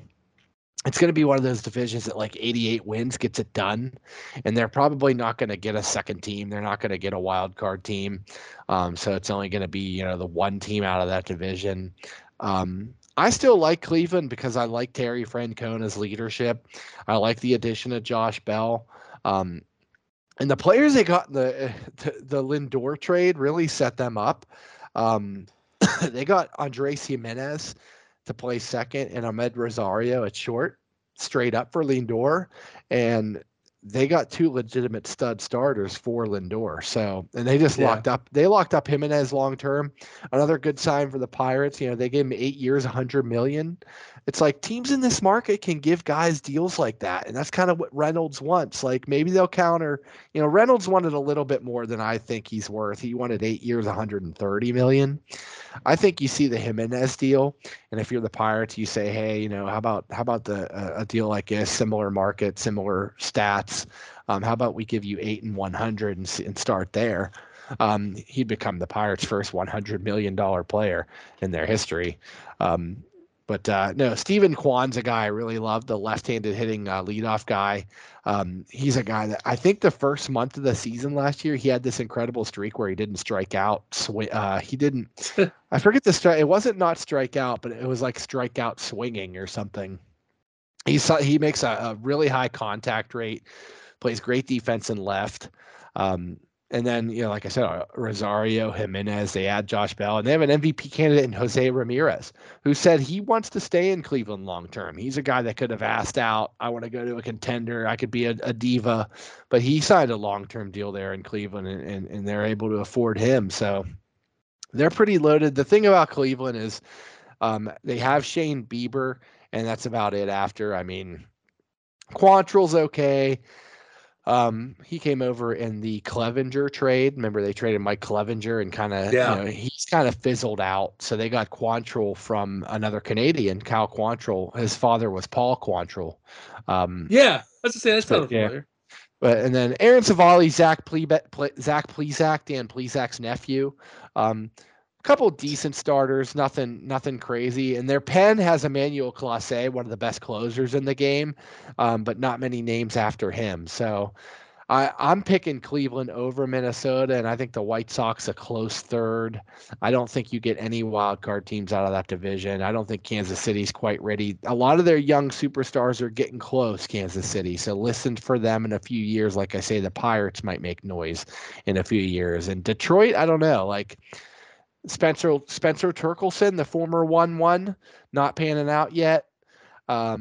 Riley Green is their blue chip prospect. He's in year 2 now. We'll see how he develops. Our old pal Austin Meadows is there. The Rays already kind of gave up on him. We were all like kind of lamenting, oh, the Meadows for Archer trade was terrible. But Meadows, Tampa Bay's already moved on from him. He can't stay healthy. It looks like Tyler Glass now is the one that got away in that trade, but he's always hurt too. He's always hurt too. So that division, Bronson, I don't know what you think. Is it Cleveland and Minnesota, and who's going to get over the hump? I had Cleveland, Chicago, Minnesota, Kansas City, Detroit. I mean, Yeah. I don't know. Like, I heard a lot of people tell me big things about the White Sox. So I can't. The White Sox losing Rodon. But Dylan Cease is their ace, and he's really good. And they have a solid Lance Lynn and Lucas Giolito, who threw a no-hitter against the Pirates. And then that lineup, Eloy Jimenez, Luis Robert, Tim Anderson. They got Andrew Benintendi, Yohan Moncada.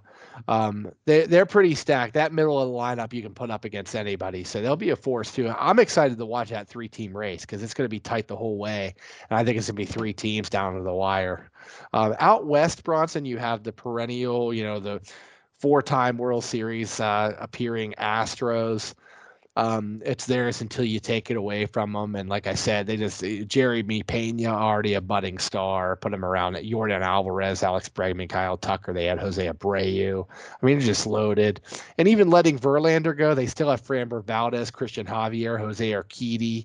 And write this name down, Hunter Brown. Rookie starter for them, supposed to be the real deal. They were able to let like a Verlander go because Hunter Brown's coming to town, and they say he could be a Rookie of the Year candidate.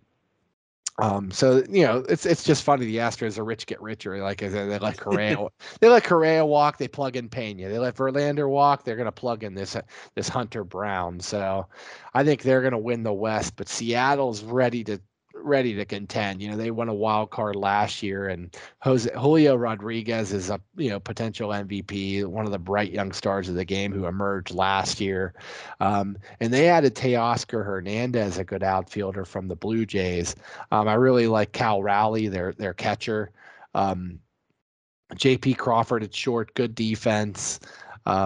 They got Colton Wong, the Pirate Killer. He's going to go out there. That's a new face in a new place in Seattle.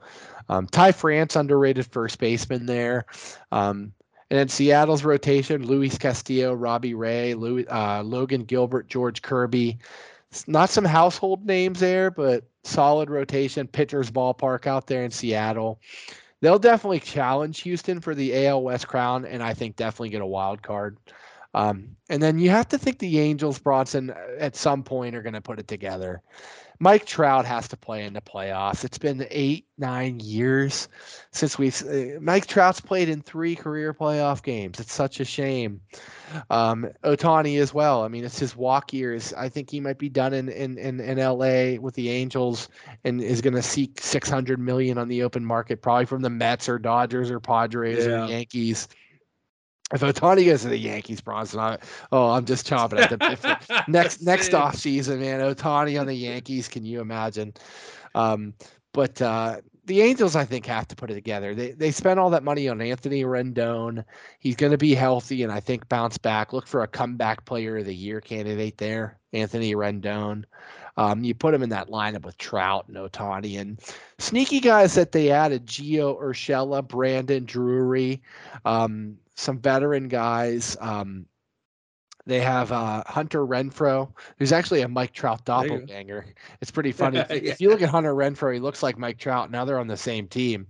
So I was wondering, could they get away with Mike Trout like sneaking into the dugout, putting on a Renfroe jersey and batting a second time? Can they get away with that? Remember the Collins twins in the NBA? Like, okay, what if one's better than the other and one fouls out? Can he switch jerseys? I mean, you pull off. Why not? Yeah, like so. Everybody jokes about Renfroe and Trout being like separated at birth. Well, twin magic. Sneak into the tunnel and throw on a Renfroe jersey and bat again. Oh my goodness, Hunter Renfroe's like hitting bombs, crushing it. So it's a good ad, and Taylor Ward emerged too in that outfield last year as a decent player, and Ohtani's obviously going to DH and pitch. He's probably going to hit 40 homers and have an ERA in the 2s and strike out 200 again and do his thing and win an MVP probably. They added Tyler Anderson, a depth starter. Patrick Sandoval is supposed to be their second starter, and he pitched well for Team Mexico in the WBC. So he got some big time, leverage innings under his belt there. And I just have to think that the Angels compete for at least a wild card and get Trout and Ohtani into the playoffs. So I'm hoping for that, Bronson. I know you probably are too. Yeah. Oh, and go ahead. Yeah. Any thoughts on the AL West before I go to the National League? Obviously, I think Houston's creme de la creme, the cream of the crop. Rises Cream of the crop. top. What you mean the cream is to the top, cream of the crop? Yeah, brother. Macho yeah. Man, I don't know what you mean by that, Macho Man. Hey, don't interrupt me, Gene. Macho Man, I didn't interrupt you. I have Houston. I'm going to say this is the breakout year for the Angels. I have LA second, You and I Seattle agree. third, Texas fourth, and Oakland fifth. Yeah, in Texas, I didn't touch on them. I mean, they're a team, Yeah. like we said it last segment. They've thrown money at DeGrom, Seager, and Simeon. They're trying to build around that team. So they're going to be those big spenders too that are going to try to compete. But on to the NL East, Bronson, and this is your group of death. If for our World Cup fans out there, they call it the group of death, the toughest division in baseball, I think, is the NL East. You have powerhouses Atlanta, Philadelphia, and the Mets, and a Marlin team that just 3 years ago in the COVID year made the playoffs. But those big three at the top are big spenders. And I mean, you look at the Braves, who won the World Series 2 years ago with Acuna and Olsen and Riley and Albies and Sean Murphy. And again, like I said with Houston, like the Braves are a team that just, they're that good, but they also have prospects like Michael Harris, who comes up and lights the world on fire in center field. So they're just loaded. And of course, their rotation, Max Fried, the amazing lefty, and then Spencer Strider, who was Rookie of the Year candidate last year. Electric stuff, near 100-mile-an-hour fastball, deceptive delivery. A lot of people's sleeper Cy Young pick this year, Spencer Strider. They still have Charlie Morton, our old pal, close to 40, but still doing it. And so that team and a good bullpen. Braves are going to be a force to be reckoned with. And then the Mets, you said it, Stevie Cohen, big spender. They bring in Lindor. They bring in Starling Marte. They have the polar bear already there. Jeff McNeil won a batting title. Brandon Nimmo got the big offseason deal that Brian Reynolds wants. He wants the Brandon Nimmo money. And then of course the rotation of Scherzer and Verlander, and they brought in that Japanese guy Kodai Senga, probably the top pitcher to move from Japan to the U.S. this year. They got him. So, and they did have Edwin Diaz. We said it. They had probably the best closer in the game, but unfortunately lose him in the WBC. Closer by committee, David Robertson, Adam Ottavino, Brooks Raley. They're going to closer by committee it until I think at the deadline, they might be looking at like a big time closer. If a team falls out of it, look for the Mets to snatch up a closer at the deadline. So yeah, the Mets, a lot of people's World Series pick, and then you have the Phillies, who made the World Series last year, adding Trey Turner to the fold. They still have Aaron Nola and Zach Wheeler at the top of the rotation. They add Taijuan Walker, a solid number 3 guy. And then what has been the Phillies' weakness the last several years, Bronson? The bullpen. And what do? Yeah. They address it. Now, yes, he's been up and down and rocky, but they bring in Craig Kimbrell. The Spider-Man, the crazy delivery. They bring in Kimbrell. They bring in Gregory Soto from Detroit, who closed games for Detroit last year on a bad team, but was good. They have Jose Alvarado, a flame-throwing lefty, and they have Sir Anthony Dominguez. They have 4 options at closer there. And whoever doesn't get the closer nod, they might go by committee. I think they're going to go by committee. But you got the 6th, 7th, 8th, and 9th pretty locked up. And if you have four guys like that, if they're all on, and you can shorten the game like that and only need 5 innings out of your starter and get it to that pen, with that lineup, the Phillies are going to be a force again. So just excited to see what they can do. And then they get Bryce Harper back. And that's going to be their big trade deadline acquisition, is getting him back. Yeah.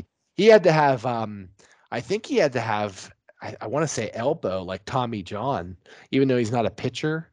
I think it was an elbow issue. So he was like out for 12 months, and it's going to be like mid-June.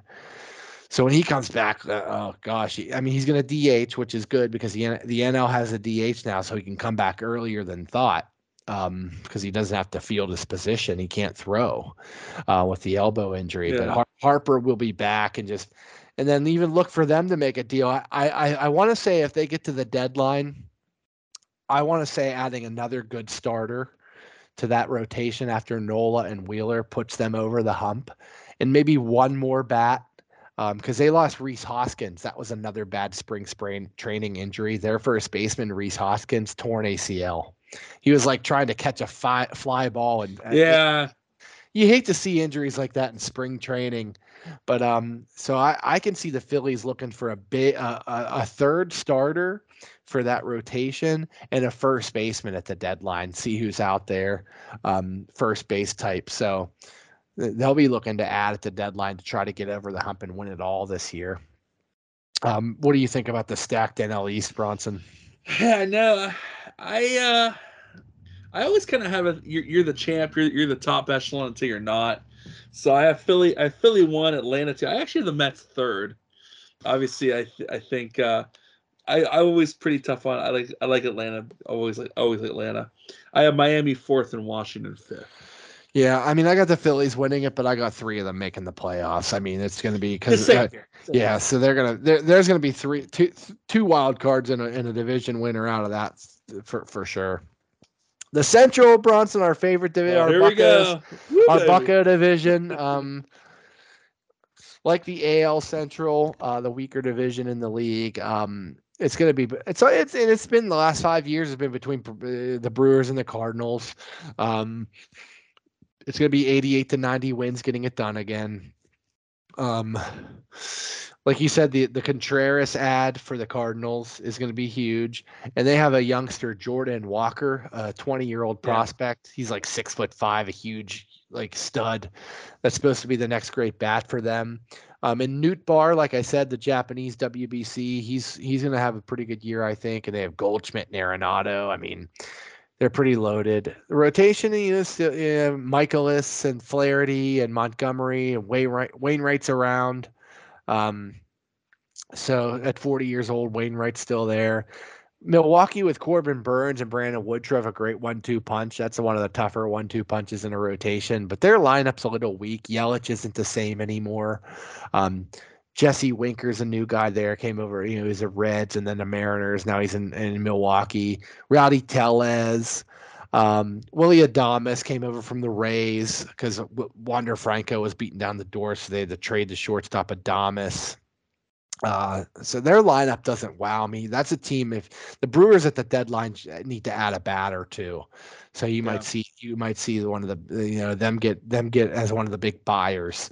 But solid pitching, and they'll be around. And then you get the Cubs, who I think have separated from the Pirates and Reds just because they've they spent a little money on Dansby Swanson. Cody Bellinger, can he kind of recapture his MVP form after leaving the Dodgers? Maybe a little less pressure. I look for a bounce back year from Bellinger with the wind blowing out in Wrigley. I think he can find it again. They bring in Eric Hosmer too, a guy that's San Diego cast off after they got Juan Soto. They just wanted to clear cap space, kind of like a hockey term. Like, let's get rid of Eric Hosmer. Finds a home with the Cubs. Maybe he does. Taillon, right? They got Taillon. They got Jameson Taillon behind Marcus Stroman. And they're this young pitcher, Hayden Wisniewski. And like Hunter Brown, he's a name to watch because I saw his last start in the Cactus League, Hayden Wisniewski. And his last start in the Cactus League, he was lighting it up, 5 scoreless. His ball looks like a wiffle ball. It's like literally, it reminded me of Kerry Wood, an ex-Cub, just carving guys up. So I'm wondering to see what he can do. He might be a fantasy sleeper. But no, it's Brewers, Cardinals, Cubs around 5. Cubs will be around 500, and then Pirates and Reds. We just hope the Pirates can finish ahead of the Reds, and not be in last place. Like I said, I think the Pirates can improve 15 games or so. Maybe I'll be wrong, but I hope they get to at least into the mid 70s and wins this year and get respectability and start turning that corner. You remember the 2011, 2012 Pirates, how they started to turn that corner?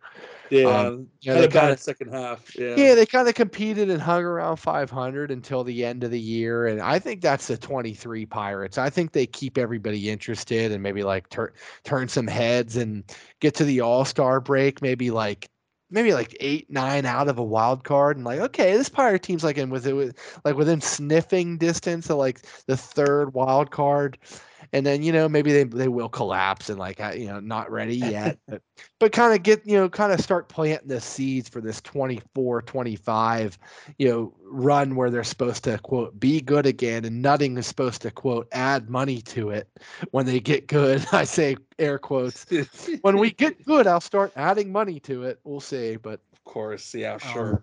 excited. I mean, I'm obviously excited for the Pirates. I hope they stay on a network and we can watch them this year. Whatever streaming service they might go to, if AT&T Sportsnet folds, I'll be dishing out the money to watch them because I have to watch. If it's $20 a month to watch the Pirates, I'll probably pay for it and watch them. But they hopefully finish ahead of the Reds, who are in a complete tear down rebuild. That's a roster, Bronson. Listen to this projected opening day lineup for the Reds: Jonathan India, Jake Fraley, Will Myers. They brought him over from the Padres, recognizable name. Tyler Stevenson, Spencer Steer, T.J. Friedel, Jason Vossler, Jose Barrero, Will Benson. It sounds like a bunch of creative players on MLB The Show, like fake guys. So they're a bunch of, I mean, and then their pitching staff, same thing. Graham Ashcraft, Connor Overton. Like, yeah, Hunter Green's the blue chipper. He was the first round pick that can throw 100 miles an hour. But and they brought in Luis Sessa, former Yankee, to be in that rotation. But the Reds are poised to probably lose 100 and be in last, I hope. I hope the Pirates can be better than them. How do you see it, Bronson? I'm guessing you're thinking it's between Milwaukee and St. Louis, too. Yeah, I've St. Louis 1, Milwaukee 2, Cubs 3rd, Pirates 4th, and Cincinnati 5th. I'm going to put it this way. I'm hoping it's Pirates 4th, Cincinnati 5th. Right, exactly. And last but not least, and this will wrap up baseball. We're getting a little long here, but we'll get to our final thoughts. But I'll do the NL West and then a little bit of a playoff prediction. Yeah. And maybe a few award winners. NL West is usually the Dodgers division. 100 games every year. They spend money. Mookie Betts and Freddie Freeman, Kershaw. They did lose Walker Buehler. He's out most of the year with the arm injury, so that stinks. But the Dodgers, like you said, reload with JD Martinez. They have young prospects they keep churning out too. It's like it's unfair that they can spend money and have prospects, but Miguel Vargas is supposed to be a good one. And they got Miguel Rojas from Miami to play middle infield as well. So you're still building that team around Betts, Freeman, Will Smith, Max Muncy, and then Julio Urias is a good pitcher. They brought in Noah Syndergaard. I didn't realize they brought in Thor. Yeah. He's going to be a Dodger. So they're obviously going to either win the West or get a wild card and be poised to make another long run. San Diego's the other team, everybody's new darling. They spend money. They're already even talking about going after Ohtani next winter and spending more money. But between Bogarts, Machado, Tatis, and now Soto, they potentially have like $1 billion worth of contracts there, and just trying to build a super team out there. And then their other players are Cronenworth and Trent Grisham's decent. They brought in Matt Carpenter, who kind of resurged with the Yankees last year. Yeah. He's in San Diego now, and Blake Snell, a solid pitcher. Yu Darvish, a solid pitcher. And then they move for Josh Hader at the back of that bullpen. So they're loaded. And then Colorado, San Francisco, Arizona, throw them in a hat to finish 3rd, 4th, and 5th. The Giants had that outlier year where they were like 107 and 55. Like that, they actually beat the Dodgers that one year. It was kind of a fluke. 3rd, 4th, and 5th, throw them in a hat. Giants, Rockies, Diamondbacks. But this Bronson, Padres, Dodgers, I'm excited. It's a budding rivalry. It's going to go down to the wire with them too. And one of them would be a wild card, one will win the division. But do you have any inklings of who might win the division? Yeah, I kind of went back and forth on this. I don't know, man. I actually wrote down Dodgers first, Padres second, but I think I'm going to switch it up. Ooh, I'm okay. going to have San Diego 1 and LA 2. I have Giants third, I have Colorado fourth, and I have Arizona fifth. That's all I have. So quickly, my predictions: MVP. And I said it last year, he should have been MVP. It's Ohtani. I mean, they gave it to Aaron Judge because of the 62 homers, but Ohtani doing what he can do at the plate and on the mound. MVP to me is best player. And I'll get into this with Steven Burnworth all the time. He's like, MVP is most valuable. Like, I'm like, no, MVP traditionally is viewed as who the best player is. I don't care if it's called valuable. They should change the name of the rule and change the name of the award to most outstanding player, like a lot of tournaments do. It's Ohtani. And in the National League, I'm kind of stumped with this. Last year it was Goldschmidt. A lot of people are going Acuna, or Arenado or Goldschmidt again. A lot of people are going Juan Soto. I'm going to go Manny Machado. Just I'll throw a curveball. I think he's protected in that lineup by Soto and Tatis, and I think Manny Machado plays good defense at third.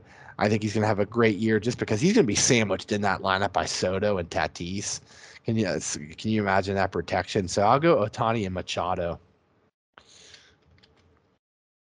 Okay, and then with the AL and NL Cy Young.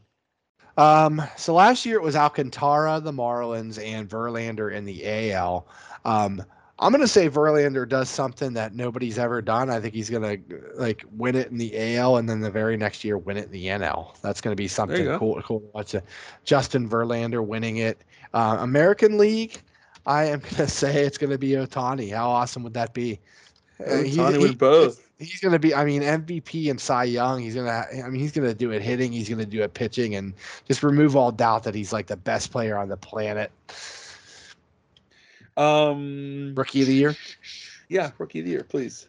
So I talked about Jordan Walker, the big stud in St. Louis, and Anthony Volpe with the Yankees. Those are two odds-on favorite. There's Gunnar Henderson in Baltimore. There's Kodai Senga, that pitcher that came over for the Mets. But I got to go with Walker and Volpe. I know it's the popular picks, but they're the blue chippers that have proven it in the minor league level. They're young studs. I got Jordan Walker, Anthony Volpe winning the Rookies of the Year. Gotcha. I guess now we go down to it, right? We go to the AL and NL champ, or you want to do the probably playoffs and wild card? Well, yeah, quickly we just went through it. I'll take the Yankees winning the East. I'll take taking Cleveland in the Central and Houston in the West. Okay. And then the three wild cards, I got Toronto out of the East. I got I think Minnesota will steal one out of the Central, and I think Seattle will take one out of the West. Okay. Of that, I think advancing through, I have the Yankees in Houston in the ALCS, and I think the Yankees do get over the hump and make a World Series. Yankees in Houston? Yeah, so Yankees over Houston. Yankees over Houston. Okay. That all predicates on Volpe being really good, Carlos Rodon being good, Aaron Judge having another good year, and Stanton staying healthy. But I'm a Yankee. I know I'm a Yankee fan, kind of with hopeful for all that. National League, I got the Phillies winning the East, St. Louis in the Central, and I'll take the Padres to win the West. I'll take the Dodgers to get a wild card, the Mets to get a wild card, and the Braves to get a wild card. And that's how many make it, right? 6 make so, it. So you have what, the Dodgers get a wild card, the Mets get a wild card, and Braves. Okay. Yeah. There you go. I'm pretty sure it's 6. 2022 MLB playoffs. I just want to make sure it's 6 teams that make it. Yeah. I can't remember. There's been so many rule changes. is there's 2 wild card series and 2 buys, right? So it's 6 teams that make it. Yep. So let me get back to my list. Yeah. I have Philadelphia and the Padres in a rematch of the NLCS, and I got Philly winning it again. Philly over San Diego. That leaves me with a 2009 rematch of the Phillies and Yankees. And I hate to say it, Bronson, but I got the Philadelphia Phillies as World Series champs. They revenge the 09 series. They do like the 08 Penguins and win it the next year. And I got the Phillies winning their first championship since 08. They did win it in 08 over Tampa. They did. Adding Trey Turner, adding that bullpen help, and I think adding one bat and 1 starter at the deadline and Harper coming back around the All-Star break, I think the Phillies are going to be loaded. Trey Turner is going to possibly win NL MVP. I think the Phillies do win it all this year. What do you see in There Bronson? you go. I mean, I'm kind of. I mean, I don't know. I really don't know a whole lot about these teams. I kind of trust your judgment. Just give me your World Series pick then, just so you have it on record. Hold on. I'll do that. So, okay. But before I do that, I'll give you. I actually wrote these notes down at work. I was watching ESPN, so I got 2 World Series predictions. One by the baseball expert Tim Kirkchin. Mm-hmm. He thinks it'll be San Diego and Houston. He said, although he did say he would change it like tomorrow or like that's that moment. San Diego and Houston. And the dog, because Mad Dog Russo was on first take today, he had Yankees and Braves in the World Series. Oh, okay. I'm gonna say I'll take the. You know what? I'm really high on San Diego this year, so I'm gonna take your polar opposite. I'm gonna go Houston and San Diego, and I have San Diego winning the World Series this year. So you have the same as that first guy, Tim Kirkchin. Yeah. I hope it's not Houston again. I'm just getting so tired of Houston, and I would love to see San Diego make it some new blood, even though they're becoming the Yankees of the NL, the big spenders. Houston and San Diego, especially because what they're gonna have. San Diego's gonna have Machado, Soto, Tatis Jr., Bogarts. I mean, now. Bogarts. Oh my gosh, it's overkill. And then they're Josh gonna have Hader.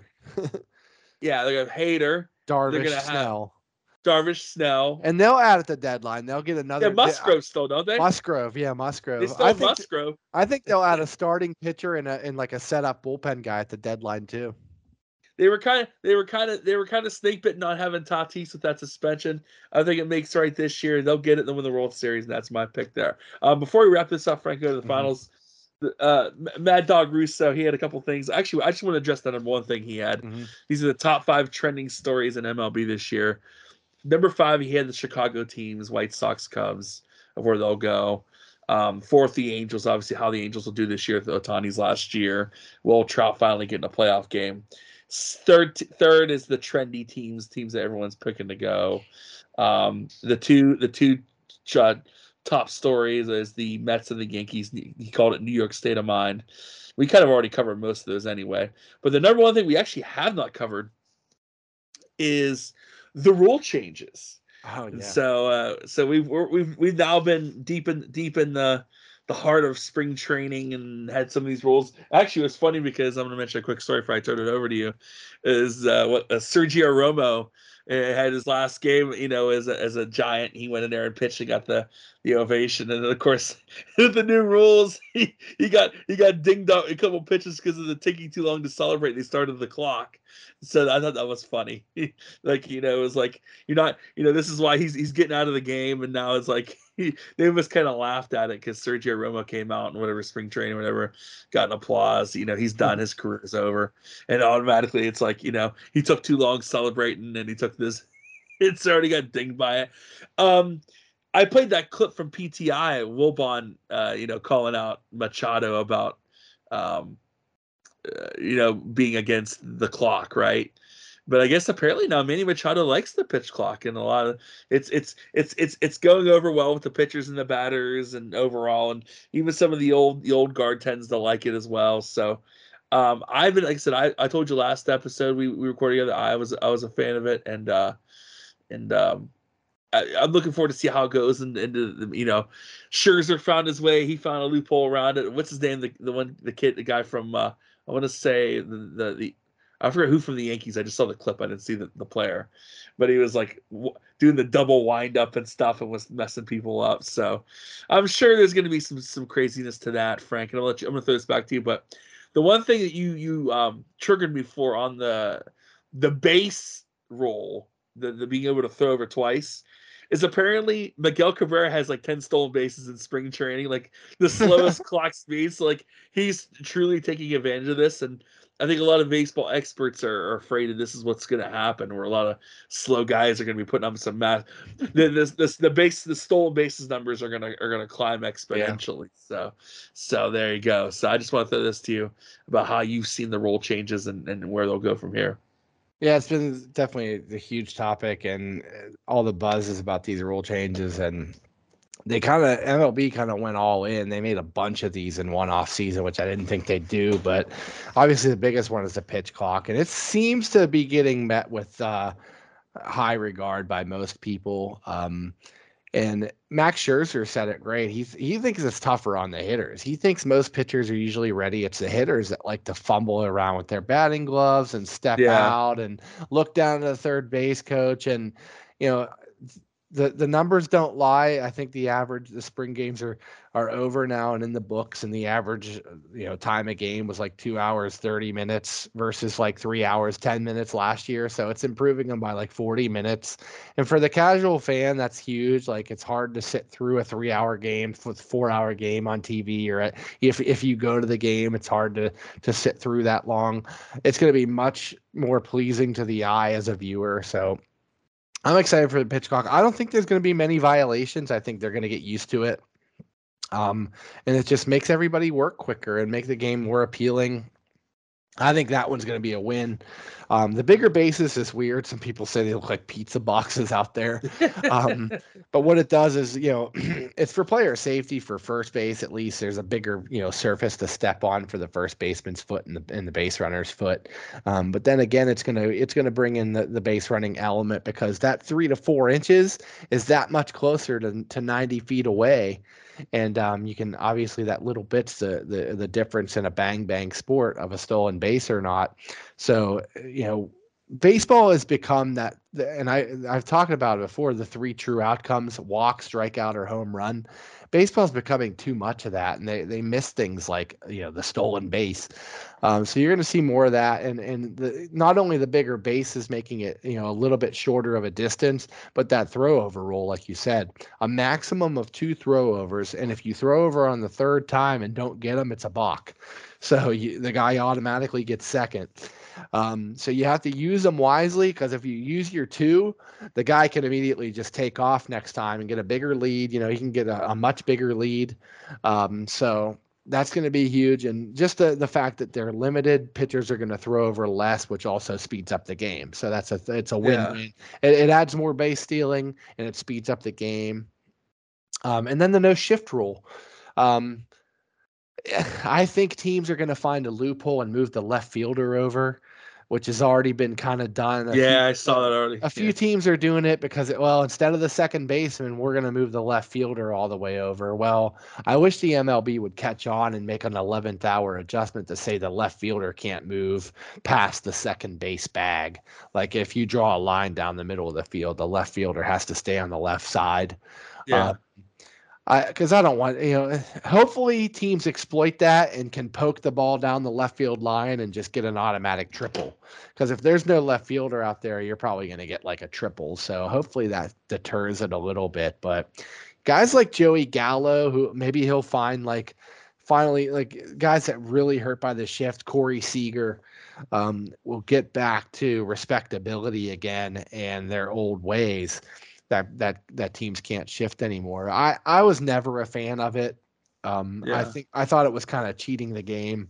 Other sports, football, you pretty much have to line your 11 guys on defense up in the same kind of way. Like every team kind of every team kind of varies it a little bit, but there's nothing crazy. You don't slide anybody to one side. Yeah. No. So the game's been played hundreds of years and nobody's really ever done that. And all this Billy Bean, Moneyball analytic kind of style kind of said, oh, we can start moving a guy over because he doesn't hit it over there.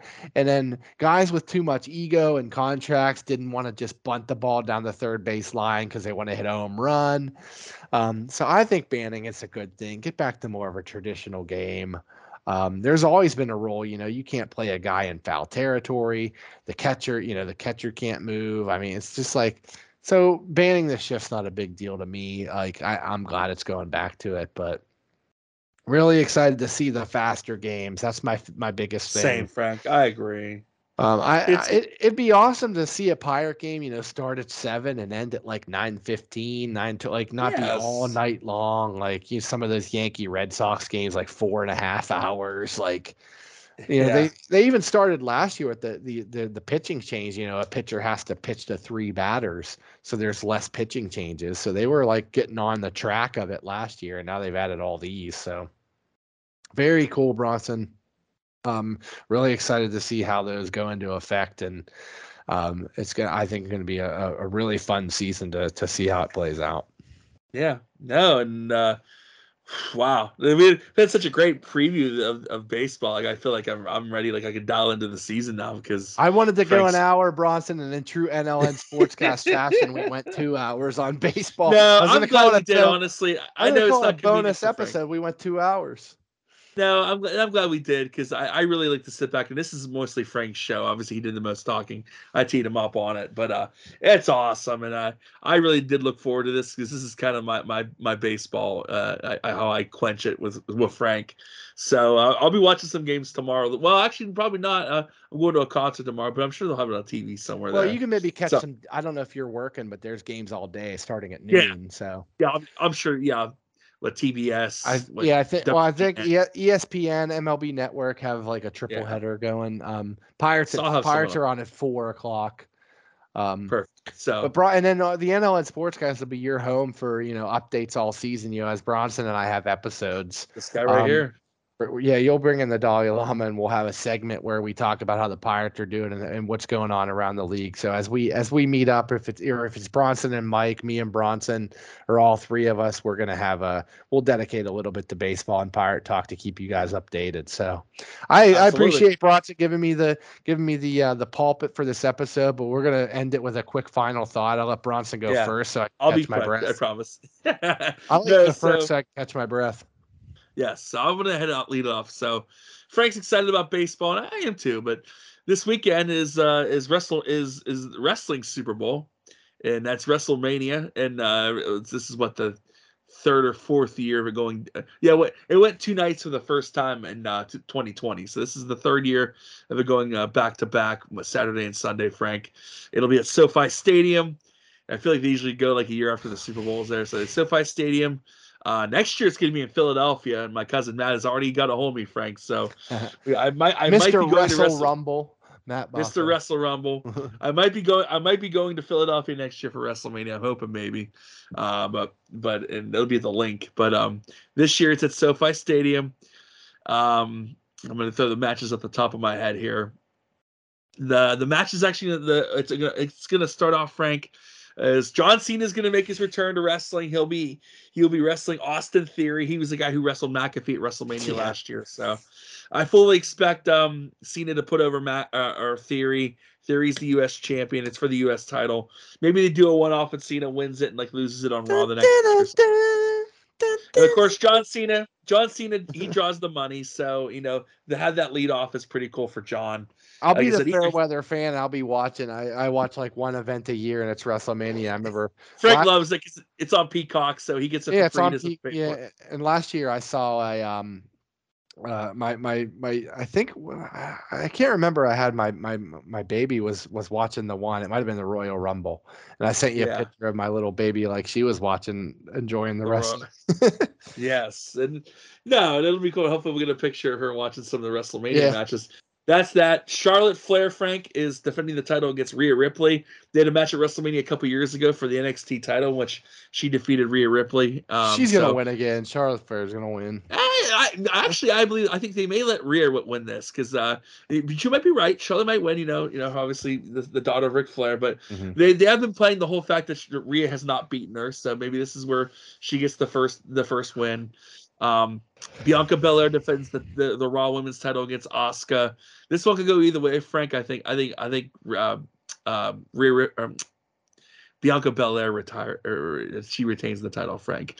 Bianca Belair, former track athlete at University of Tennessee, so she made her foray to wrestling. Charlotte Flair actually used to be a volleyball star at NC State, so there you go. Some college backgrounds there. Lita and Trish, Frank, make their return back to wrestling for a one-off. They're going to tag team with Becky Lynch to take on Damage Control, a women's group that consists of Io Sky, Dakota Kai, and Bailey. I fully expect Lita and Trish and Becky Lynch to win that. The legends usually get over at WrestleMania. WrestleMania seems to bring back so many cameo appearances of old legends. You're not going to get. It doesn't look like we're going to get Steve Austin this year. That was kind of the rumor that maybe he wanted a chance to train a full year and have a match that he was kind of like. He liked the one last year, but didn't have enough time to train. But doesn't look like he's doing anything unless it's something that's not advertised. There might be a surprise. There's always maybe you never know. Never say never in wrestling, but. Pat McAfee allegedly is not really doing much with WWE since college football season's over. He's still doing his show. Still breaking news with Aaron Rodgers. It seems like every week, but he came back He came back at the Royal Rumble as a surprise, but has not been on WWE television since. It's been kind of reported that he's kind of probably gonna take a back seat for a while. He has a child on the way, obviously, with his wife. Pat McAfee does, so maybe take some time, be a dad, and maybe come back, maybe dabble a little bit with WWE, but will not be at WrestleMania. Hasn't The Rock come back a few times? He has, and actually, the big rumor, Frank, this year was that The Rock was going to come back and do an angle with Roman. It looked more and more like that was not happening, and it's not going to happen. And then you'll find out why later. But no Rock, unless I guess, of course, there's a surprise. He just makes an appearance or something. You're gonna have other matches too. Which I think other matches that are happening. Sami Zayn and Kevin Owens reunite. They're gonna take on the Usos of the Bloodline for the undisputed WWE Tag Team titles. I'm sure there's gonna be a match we're gonna leave off. That's going on. Oh, Brock Lesnar and Omos. Frank will be tuned into that. Yeah. That's his boy Omos. But Frank already threw me the text. He goes, I'm not too pumped. I know they're gonna probably put Lesnar over. My boy Omos probably gonna take that L. Yeah. Who knows? You never know. But they've had Brock Lesnar get beat up pretty much every week by Omos, which probably teases that Lesnar probably wins. So, but Frank's boy Omos, they're putting a big thing behind Omos, even though he loses some of these matches. Frank, they still make him a big presence. So we'll see where that goes. Gunther is defending the Intercontinental title against both Drew McIntyre and Sheamus in a triple threat match. Sheamus and McIntyre teasing a friendship that turned into a rivalry now, so that's where that's going. I expect Gunther to retain. There's a tag team turmoil match going on. Not that I really want to mention the names. There's some other things. Stuff will probably be like a pre-show thing. I'm trying to think any other. Oh, Logan Paul, Frank, will wrestle Seth Rollins. This is your celebrity appearance. Logan Paul. Logan Paul's kind of knocked out Seth Rollins the last couple weeks, which makes me believe that Logan Paul's going to win. Or not win, but Seth Rollins is going to win. But some people think Logan Paul could win. I'm sure you'll be delved into that. You told me you were impressed by Logan Paul's athleticism at the Royal Rumble, for a guy who's not a real wrestler, but he has the athleticism. Obviously, he boxed Mayweather before, so still has that athleticism. But I'm trying to think anything else we're forgetting off the top of my head. I'm sure there's something I'm forgetting, but anywhoodles, the main event, Frank, this will be the Sunday match. Charlotte and Rhea, I think, are ending the Saturday night, but Sunday night, Frank, the main event, the one I'll be tuning in for, Roman Reigns will defend the WWE Undisputed Universal Championship against the grandson of a plumber, the American Nightmare, Cody Rhodes. Frank, obviously, you know how big a fan I am of Cody. He came over last year. His debut was at WrestleMania last year. He was the mystery opponent of Seth Rollins. Coming over from AEW. Frank, he's the first guy to defect from AEW over to WWE. And AEW was a company he helped build, Frank, and was an EVP. So he gave all that up to come back over to WWE. finish a legacy. It started out as the day after WrestleMania, after he debuted. There was a thing where Dusty Rhodes had the WWE title that he technically never won. He won the match, but found out he won by disqualification or countout, which means he didn't win the title. So Cody Rhodes has been kind of using that as his trek to the title. He tore his pectoral muscle the day of the night, a couple nights before the match against Seth Rollins at Hell in a Cell, the spring. So he's been out most of the year. He made his return, as you saw, Frank, surprise return of the Royal Rumble, won the Royal Rumble, which allows him to face Roman Reigns. Roman Reigns, Frank, is near almost 1,000 days as WWE champion, one of the longest reigns in WWE history. Reigns, no pun intended, every pun intended. But he's got Paul Heyman. He's got the bloodline, the Usos and Solo Sikoa, the Usos' brother, and of course Paul Heyman, his manager / wise man. But it's going to be a good match, Frank. I think the entire crowd is going to be behind Cody Rhodes. He's been doing this thing he's called Finish the Story. He wants the story to end at WrestleMania and have a Rhodes family member finally win the WWE Championship. They've been using Dusty, the storyline, because Frank, Dusty was back. He was part of the NXT developmental program, which developed some of these guys that have become stars. And one of the guys who Roman really took a development, or who Dusty really developed, was Roman Reigns. So they've been kind of using the Dusty storyline to kind of get to Cody. But we'll see what happens at Mania. I think it'd be a great way for SoFi Stadium to be rocking, and they go off the air with Cody winning the WWE Undisputed Universal Championship. Or they could have Roman Reigns win because he's close to the 1,000 days as champion. Who knows what will happen? I think it'll be a big letdown if Roman wins, but I would love to see Cody win. So that's the big main event, Frank. That's what I'm looking for. It should be a good one. This is probably one of the biggest star-studded WrestleManias in the last couple of years. Last year's wasn't too bad, but I'm definitely looking forward to this one. It's in Hollywood, Frank. Everything's bigger in Hollywood. It'll be at SoFi Stadium, and we'll see what goes from there. Any thoughts, Frank? Anything you're looking forward to on that before I turn it over to you? Obviously, it's a big spectacle. Like you said, the Super Bowl of wrestling is again the Super Bowl of racing. You covered the Daytona 500, and this is a big event of the year in wrestling. And no, definitely excited. I mean, again, to see Omos, the big superstar. I mean, the Nigerian giant. I mean, he's just so massive, and like I think all things said, like he wouldn't lose a match if if things didn't get kind of arranged. But I think they might let him finally get his day in the sun and take out Lesnar. We'll see, but interesting to see, like you said, the main event, what Cody Rhodes can do against Roman Reigns. Roman Reigns got to stay healthy this year. Last year he got injured versus Brock Lesnar, and we'll see how that goes. A lot of great women's matches, like you said. The 2-day thing I don't really love. I think you should. I mean, it's kind of like really trying to just maximize the money, and it's hard to like commit the time to watch both, even if you're a diehard fan. Yeah, it's better than what they had in the past when like the pay-per-view would be like 7 hours, and it's like that's I guess it's too much for one night. Yeah, so you have to split it into two, but. No, it's going to be a spectacle. It's going to be like kind of at SoFi. It's going to be a great scene there, and it's going to be definitely fun to watch. No, and I was kind of not to try to cut your segment, your response off, but like I kind of agree with Mark Madden. WrestleMania should just go back to being 3 or 4 hours, and if you're not good enough to make the card, you're not good enough to make the card. Like, yeah, right. I mean, I'm not trying to be mean, but it's like they do this now so that everyone can have their Wrestlemania moment and everything, and I get that, but.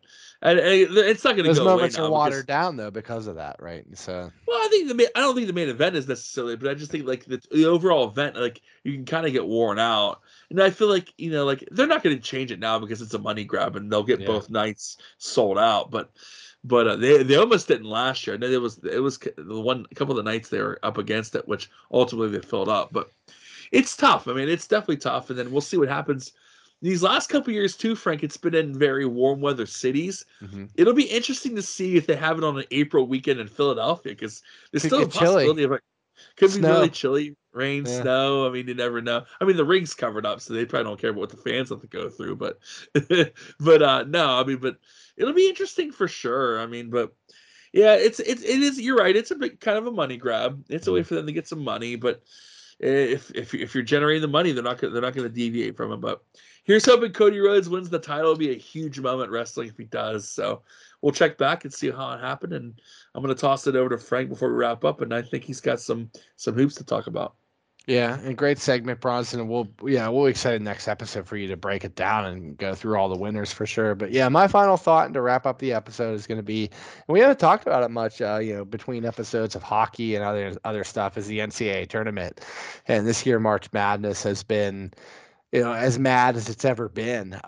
Bracket busters left and right. I actually filled one out for a work competition and was in first place for a part of the first weekend. I actually did really well on like the Thursday and the Friday, but pretty much by Saturday and Sunday I was done because I had Duke and Kansas, and it's just like all these blue bloods were losing. Purdue, a 1 seed, lost to Fairleigh Dickinson. It was crazy. A team that shouldn't even have made the tournament. They lost in the NEC finals, but Merrimack was ineligible to make the tournament, so they took the second place team from the NEC, which used to be Robert Morris's conference. They beat for the second time ever Purdue. A number 1 seed goes down.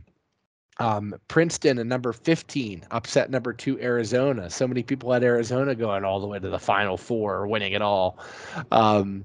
Houston was a number 1. They lost in the second round, didn't even make the Sweet 16. The only one I got right, Bronson, I was high on Miami the whole way. I had Miami in my Final Four, and they made it. Jim Larinaga and company, that's the second team he's gotten to the Final Four. He led that Cinderella George Mason squad about a decade ago. Sure did. I love their guards, Isaiah Wong. So I was right on with them, but who could have predicted the other teams? San Diego State, Florida Atlantic. I mean, who's even heard of FAU, Florida Atlantic, the Owls out of the American Athletic Conference? And San Diego State, who's been to the tournament, I've seen them make a Sweet 16 or two, but to get all the way to the Final Four. And then UConn is a name that you kind of heard. They kind of had some down years after Jim Calhoun left under Kevin Ollie, but they go to Danny Hurley now and make a Final Four. So Creighton made the Elite Eight. It's crazy. Princeton made that run. Gonzaga, UCLA, all these blue bloods, Kansas, Duke, Purdue not getting far. We had our Pitt Panthers make that little bit of a run. They won their first 4 game in dramatic fashion at the buzzer over Mississippi State. Impressive win. They blew out Iowa State. They made a long enough run for me to at least have a good taste in my mouth. They kind of got ran off the floor by Xavier and Sean Miller. Yeah. I thought if that game had like a little bit more time left, they might have eventually caught them because they were starting to figure it out and get Xavier in foul trouble. But Pitt just was too one-dimensional. And, I'm glad the program's back to a respectability, though, and Capel's got some recruits coming. I'm sure he'll be heavy in the transfer portal again and hopefully have them in contention again next year. But overall, Bronson, I saw, every week on Facebook, ESPN updates like how many brackets are left perfect. Well, I think after Friday, the first weekend, they're out of 20 million brackets, none were left perfect. Like, it's just so nobody's ever done it. I can't wait till someday if some guy, some random schmuck can pick the entire tournament perfect. Get that Warren Buffett money.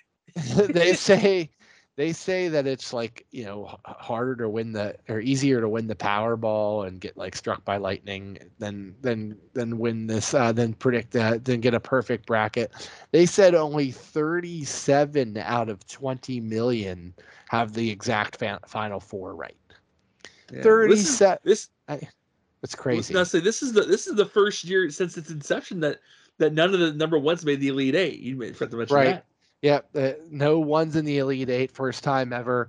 No top 3 seeds are in the Final Four. At least one, 2, or 3 seed. And 37 out of 20 million. If you think about a needle in a haystack. Crazy. And that somebody said it's got to be 37 Florida Atlantic fans, that just say, "Oh, my favorite team's Florida Atlantic. I'm picking them." And then I randomly got San Diego State, Miami, and UConn right. How do 37 people get that right? It's crazy. I'd like to talk to all of them and see how they picked that Final Four. And of course, I'm sure they're all winning their pool wherever they're at. I should go on to the ESPN leaderboard and see if anybody has it completely right. See one of those 37 people who's leading like the nation on the ESPN leaderboard. But no, it's been a wild year. I watched a lot of the games. Same as always, a lot of good buzzer beaters, a lot of good upsets.